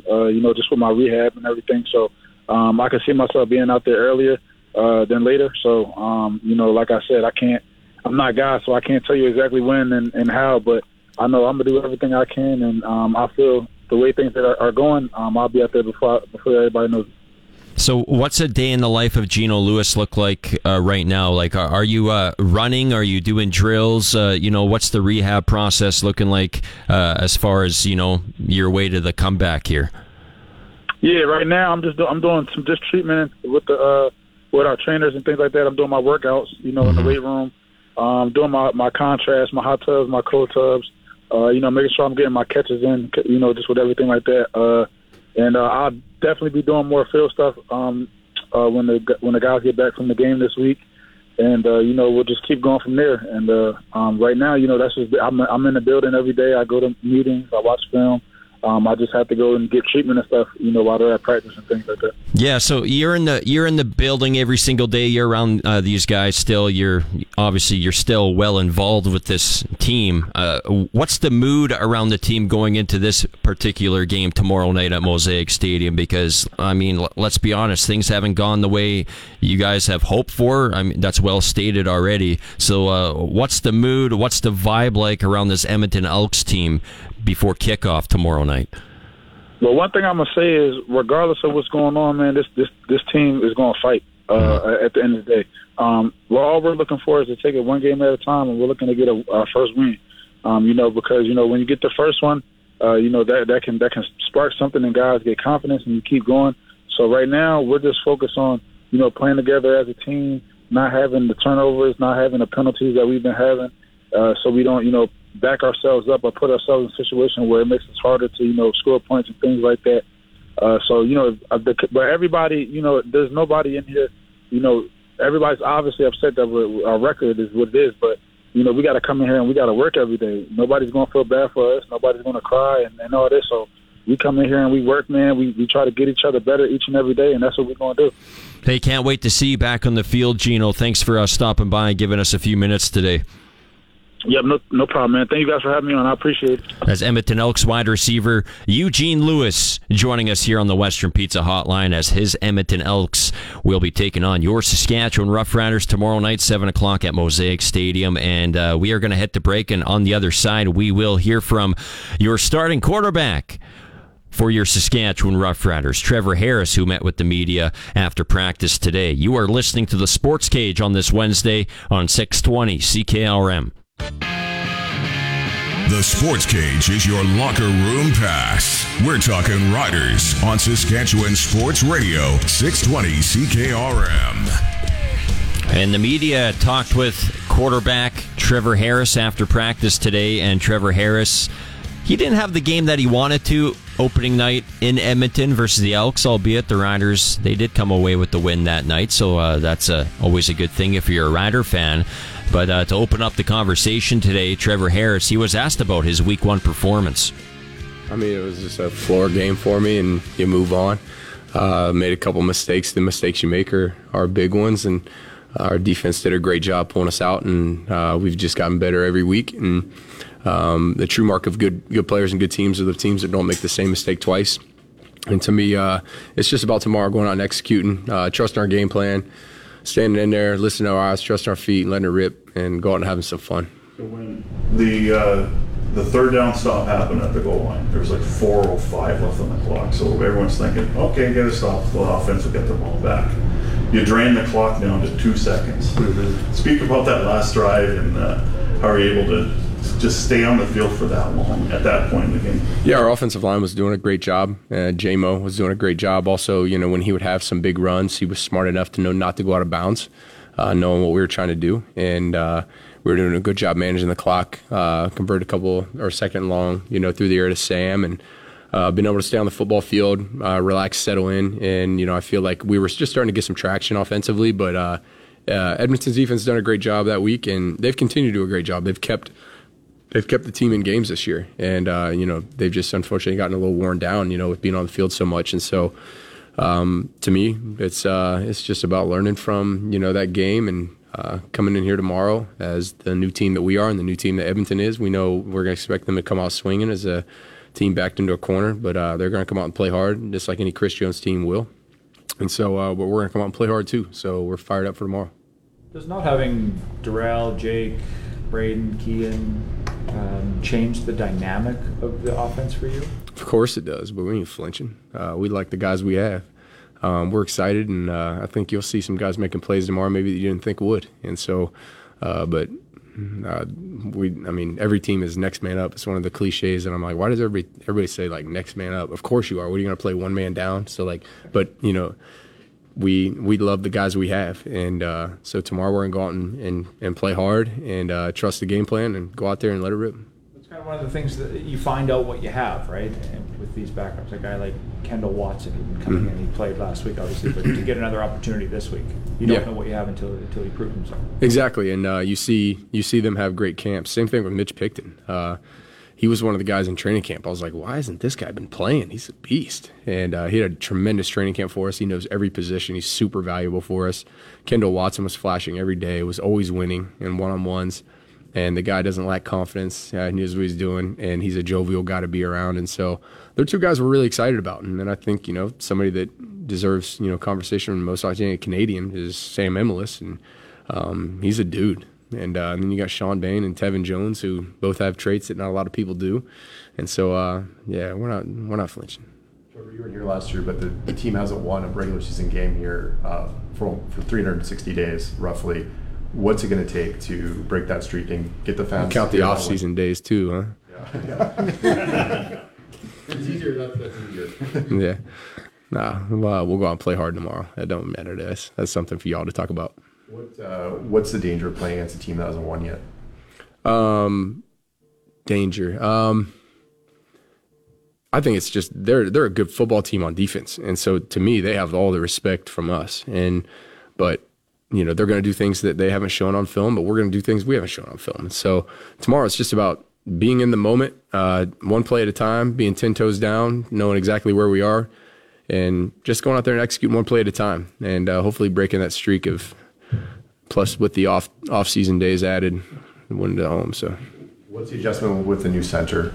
Just making sure that I'm with him on the mic calls and certain times where maybe I want the mic call to be changed. Making sure that he understands it and he understands, the tempos that we want to do, maybe the things that we want to do differently during a game, and making sure that him and I, Bandy and I, are in constant communication, understanding what's going on. But he's done a tremendous job. Went through the protection meeting today, guys on it, and he's ready to go. And I know Peter's done a great job helping him out as well. Trevor, early in the season, do these injuries hinder building that foundation you guys are looking to do, or will it pay dividends later in the season? You guys look at it that way?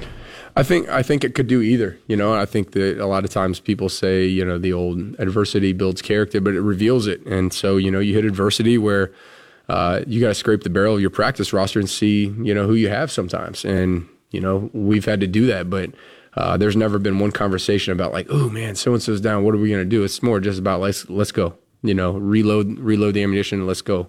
And so we're excited about tomorrow. But this is a team that has never one time finger pointing. There's nobody, complaining or bantering about getting the ball more.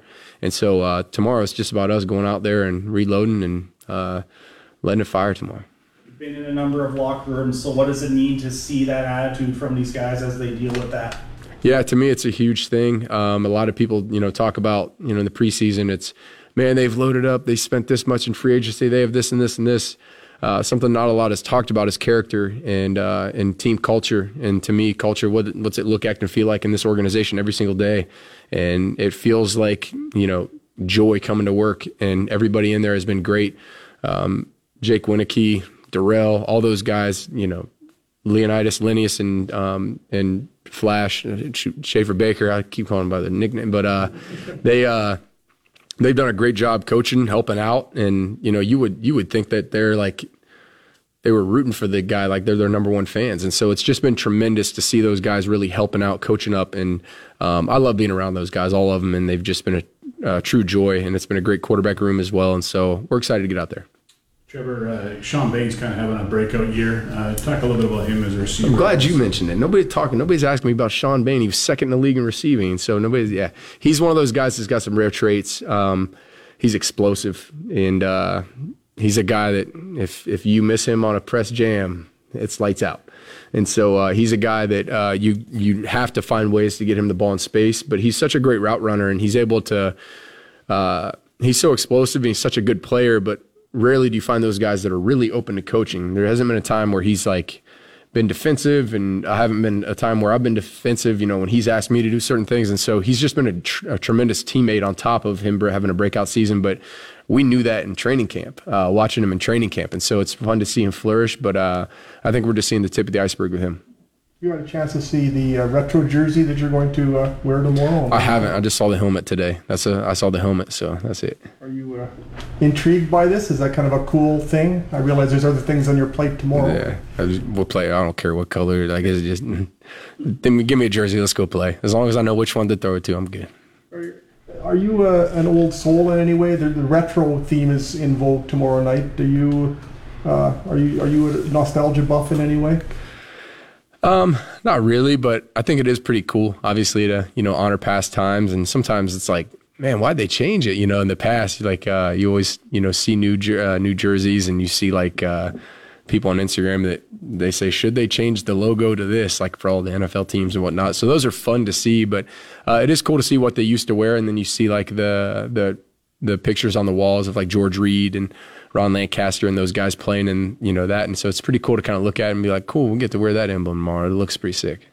Yeah, it is the big throwback game tomorrow at Mosaic Stadium between the Elks and Riders, and Trevor Harris will be wearing the retro uni for the first time. Can't wait to see it. And one guy who wore both logos during his playing career with the Saskatchewan Roughriders was offensive lineman Bob Poley, and he is this week's installment of Where Are They Now? Bob Poley waiting in the wings. He is coming up next here on the Sports Cage on 620 CKRM. They're the names we speak with reverence or scream out loud. The names that help define us, inspire us, and build the game that we all love. Each Wednesday on the Sports Cage, we flash to the past with a legend to see if there is indeed life beyond the scoreboard. This is Where Are They Now? And Where Are They Now is for Floor Coverings International. Need new floors? Let Floor Coverings International bring their mobile showroom to you. Visit their website for your free consultation. And yeah, tomorrow is a throwback game for the Saskatchewan Roughriders. They will be wearing their nice, minty, clean throwback unis with the old S shield on the helmet. No doubt about it, the best uniforms in the Canadian Football League, and I am very excited to talk with this guy on the Western Pizza Hotline, because this guy had two separate stints with the Saskatchewan Roughriders, and his first stint, he was lucky enough to don that old S shield on the helmet, and he actually is one of the few players that actually got to wear both style of uniforms, kind of the modern era S. Obviously, that's what the Riders wore when they won the 1989 Grey Cup. But before that was, the Ronnie Lancaster type look of uniform. And the man I talk about is former Saskatchewan Roughrider offensive lineman, 1989 Grey Cup champion Bob Poley joins us here on the Western Pizza Hotline. Bob, how are you doing today, sir? Well, first of all, Sean, you've dated me big time. I I'm one of those guys that wear the Safeway S on the helmet, and I loved it. I still think they should wear it all the time. They should go right back to it and just keep it going. But thanks for having me on the show, and it's just been great to be here. It's super. Yeah, that was my first question though, because you wore both uniforms. Not many players get to say that, So you, by the sounds of it, you love the old look a little bit better than the new one. Well, I guess growing up in this province and watching the Rough Riders and watching when they played and stuff, and that was the only uniform. That was it. There was none of this change it to the black or change it to it all green. It stayed the same, and so you just that was tradition. That was it. And so when I got to dawn on that to go to camp and actually make it and play and wear the S, it was something special, that's for sure. And you talk about the Lancaster look and the George Reed look, that was it. Yeah. That was it. When I think of Rough Rider paraphernalia, that kind of stuff, I think of those guys, that's for sure. Yeah. We all know your probably most fondest memory wearing the new style S, 1989 Grey Cup. But take us back to when you wore that old S on your helmet. What comes to mind? What moment, what game comes to mind? What was your favorite moment wearing that original uni? Well, I think it was actually in '78 when I actually made the team. I was on the practice squad. I practiced with the team during the year, but played with the junior football team with the Rams on the weekends. And I was just kind of on a taxi squad type thing in '77, and then to actually make the team and to don the green and white and actually get paid to play that lovely game, it was something special. And I think that's what comes back. And was so proud to wear it, so proud to be part of it. And then they changed it, but it was all good too. I guess, change is good. And like I said, Sean, growing up watching, it just didn't seem right. But change is good. Change is good, I guess. So you're from Saskatchewan, and you grew up watching Ronnie Lancaster. You grew up watching George Reed. And what was it like, Bob Poley, to be in the same locker room as Ron Lancaster? Because you guys would have crossed paths there for that season. Yeah, it was pretty awesome. Ronnie and George wasn't quite there. He was gone already. His last camp was '75, but. I'm just going to go back a little bit more. My first training camp was 1974, and I actually was a bag holder, I called it, and I lasted like 4 or 5 days. And I was just out of high school in '73, played 1 year with the Rams, and I actually went to training camp with the Riders in '74, and as a body, I guess they said, and just raw, like I'm talking raw when you're talking Bill Baker and you're talking Don Banuk and you're talking Lancaster and Reed and then George was still there and George's last year he didn't come back in '76, so I got a couple of training camps with him, but only lasted a couple of days. 5 days was the first time, and then I think it was a couple of weeks the next time. And then it started to get a little longer, and I actually got to dress in '76 and play in an exhibition game. But they dressed everybody anyway, so I got thrown in, and so it was kind of cool. And that's how it kind of progressed into '77 and actually making it in '78. Yeah, so take us back to when you were a bag holder there. So you're meaning to tell us that you were holding the bag as George Reed was running full steam at you? Was that like the type of bag holder you were? You're exactly right. Let's go. Tell us about that. What was it like to take a hit from George Reed? Training camps, and actually, training camps were a little long back then. It was 3 weeks for the rookies, 2-a-days, and 2 weeks for the veterans. But exhibition season was a month. We played 4 games, and during that month was practice and training camp.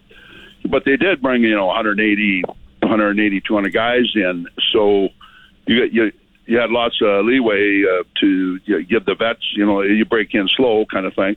But the biggest thing I noticed was a veteran that never went against a veteran. So when Lancaster and Reed and Clyde Brock and Rod and Jack Abishan and Larry Bird and Gary Brandt and all those guys, they run a 3-on-3 drill. I'll never forget. And I was in there, and I think it was Andy McLeod was a linebacker, and I can't remember who the other D lineman was.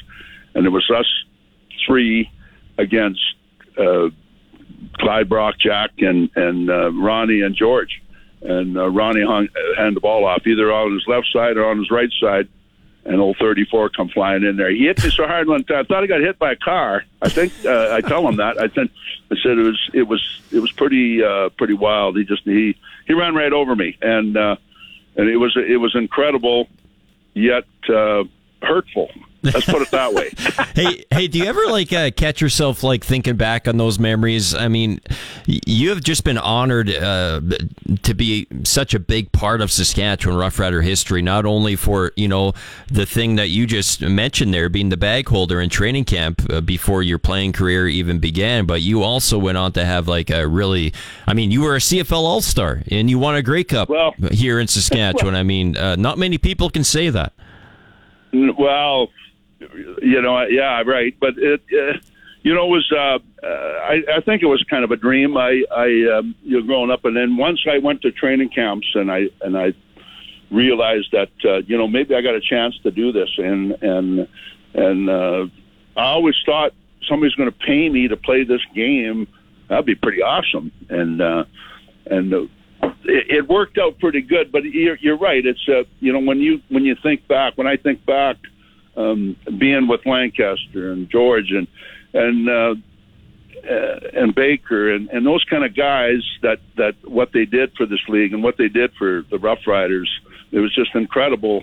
And just to be just kind of rubbing shoulders and getting hit by them guys was okay too, But I'll never forget Ronnie Lancaster, and he was such a mentor. He was not only just a player as quarterback. He was coach and he ran the offense but he was also a mentor. He looked out for the young guys, and he came up to me one time and he says Bob, he says, you make it, play as long as you can, and then try to fool them for one more year, because he said there's nothing like it. And I always thought about that, and I sent it down the line. I give a few guys that line, and I said, remember that, Yeah. Try to fool them for one more year. And I think, the great John Ryan, he's still punting, and I told him to do that. I said, play as long as you can, and then try to fool him for a couple more. Yeah, so and he's doing it. Yeah, he's doing it. After you won the 1989 Grey Cup, did that quote kind of come into your mind? Would have been, thinking back on it, maybe a good time to retire. You just went, you go out a champion, sail off into the sunset, but maybe you still had some left in the tank there, so you went on to play a couple more years. Did that quote kind of come to mind? Yeah, you're right. And it was kind of cool here. It's kind of interesting or neat how you brought this up, because my son and me, we just get back from Reindeer Lake. We're up fishing for 4 days, and we do our annual father-son thing, and we were driving back, and we were talking football. We're talking football. Obviously, we're talking about sports or something. But anyway, we're talking about when is it time? When is the time to go after? You want to kind of go on your own terms. You don't want somebody and it's just like we're talking about Danny Clark and his situation, just to move on out of the league. And we're talking about guys that played a long time. And I said, I was fortunate enough to know. I know my body had enough, and back in 90, 91, it was starting to get pretty tough. Mm-hmm. But I had a good coach in Don Matthews. He was pretty cool. I got after the 89. It was a long year and tough, and made it through that. And then in 90, we had a little disruption, and John got released and those kind of things. And then Don came in, and then in 91, he brought me in and he says, "What do you want to do?" And and I said, "We'll play, and try and try to keep going." But the body was breaking down already, and then he says that, and then he asked about 92, he's after that year, and he said, "What do you want to do?" And I said, "Well, I want to play, but I don't want to play. I want to be here, but I don't want to play anymore. I can't play." He said, "Well, that sounds good." He said, "Well, you'll just snap and mentor and the younger guys, and then back up the O line and finish it out." And boy, it was wonderful. It was probably the best year ever, because I didn't have to worry too much about playing and getting prepared, and worried about the body being beat up and trying to bounce back every 5-6 days and those kind of things. And so when film time rolled around, I was the guy that went for ice cream and brought it back for the boys, and then we sit and eat ice cream and watch game film. That's awesome. Pretty cool. Hey, this has been a wonderful chat. We're up against the clock here, Bob, but thanks for hopping on the Western Pizza Hotline and reliving some memories today on this Wednesday Where Are They Now edition. I appreciate your time, my friend. You bet. Well, we'll be there tomorrow night, and looking forward to it. And go Riders, go and get another win under the belt. That's right. That's Riders legend Bob Poley, 1989 Grey Cup champion, with us here on the Western Pizza Hotline. That was a fun conversation there. That was awesome. We are going to hit the break. On the other side, we will hear from Amari Henderson and Kendall Watson after practice today. You are listening to the Sports Cage on 620 CKRM. It's time to step into the radio octagon. You're tuned to the Sports Cage on Saskatchewan Sports Radio, 620 CKRM. 5:50 inside the Sports Cage. Riders one last day of practice today before the big game tomorrow at Mosaic Stadium. Edmonton Elks in town. And after practice today, our own Blaine Weiland caught up with defensive back Amari Henderson.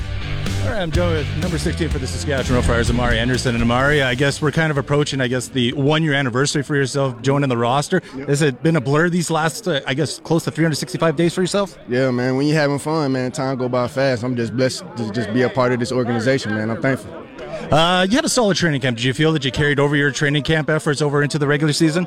Yeah, I feel like I have. I know the plays gonna come, so I'm not trying to force any plays to come my way, anything. Just playing fast, smart, and physical football, and just sticking to my routine, sticking to my coaching and everything like that. So just continue to just work hard every single day in practice, work hard in film study, the weight room with Coach Kleisinger, and just continue to put my best foot out every single game. What do you contribute? What do you believe helps you make yourself a consistent player? Just doing the little things every single day, just paying attention to detail, and just working hard every single day. Like I said, everything starts with a routine. Just carrying my routine over every single day and just doing that, and just being the best version of myself every single day that I can be. Can you talk about the challenge facing a divisional opponent like Edmonton, like you guys are, in a quick turnaround in a matter of 4 weeks? Yeah, so it's going to be a tough game. It's always a dogfight, especially with Edmonton. A hungry team like that. Every team that comes into our house, to our home field, is going to be hungry. So we just got to come in with our head high and just work hard and play a fast, smart, and physical football game. Do you guys look back at that first game film, especially it's a situation where you guys succeeded so much? You look back at that game since there was a lot of positive things, or do you look for maybe a game afterwards where where there's more mistakes? Yeah, of course. We look at the previous games to see what we can hone in on as far as what we can do better. We look at those games, and this game in particular, we try to work on ourselves. We feel like if we play at our best, it doesn't really matter what they do, so we try to play at our best. But, yeah, of course, we always try to look back in the film and see what we can hone in on it to get better at. Now, it's only a 2-1 record so far, but does it even feel like a little bit better than that, considering the way you guys won those two games? That Edmonton game, that goal line stand, and then as well an overtime win in Calgary. It just shows that we're together as a team. Like I said previously, we just come in and work hard every single day, try to put our best foot forward and try to do what we can as a team and work on the little things. We feel like the little things really carry over. Try not to get away from the little things, just being consistent as a team, and that's what we've been doing, just trying to establish that we got our pillars, working hard together, being fast, smart, and physical, and just being together as a whole unit. On the other side of you, at halfback, Roland Milligan, it seems like he's on his way so far to like a possible all-star season the way he's playing right now. Yeah, man, Roland, man, he's a dog. Like, he's one of the guys who does all the little things, just being consistent, and he's just a film junkie as well. He's a smart guy. He's like another on-field coach, you can say. He's like a coach on the field. Obviously, he's an amazing player. He does everything on the defensive end, even on special teams. So, man, it's great to have a guy like that I can learn from and just play alongside.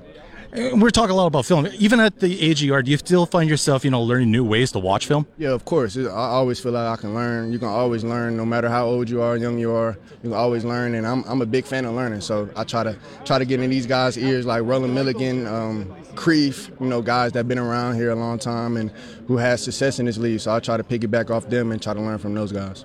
It's been a while since you guys went at home. Is there a sense of urgency that, get a big win here at Mosaic Stadium?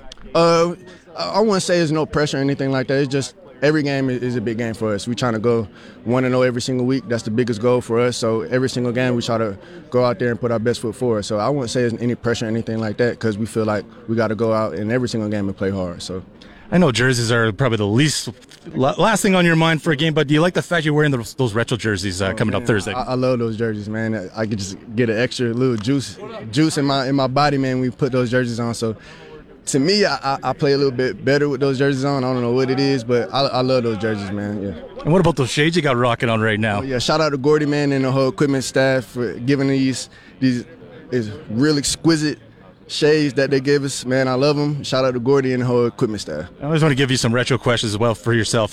First football jersey you ever owned? First football jersey I ever owned? Probably a Michael Vick jersey. I think I had a Michael Vick Atlanta Falcons all-red jersey. I think that was my favorite jersey I had, yeah. And growing up, early football memory that you have that you were maybe hoping to repeat tomorrow night? Oh, man, craziest football memory I ever had. Let me think back to Little League football, to high school. High school football, so my high school football game. So I committed to Wake Forest. We had our state championship game at Wake Forest.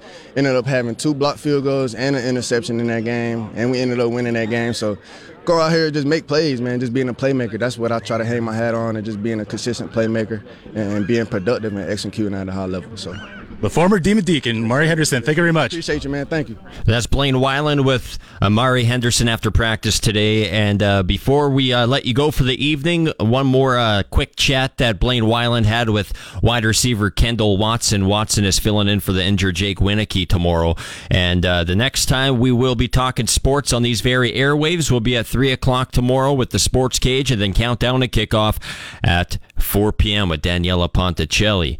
We'll talk to you then. Here's Kendall Watson with Blaine Weiland. I'm joined with number 88 for the Saskatchewan Roughriders, Kendall Watson. Kendall, first off, appreciate you not switching jerseys on me.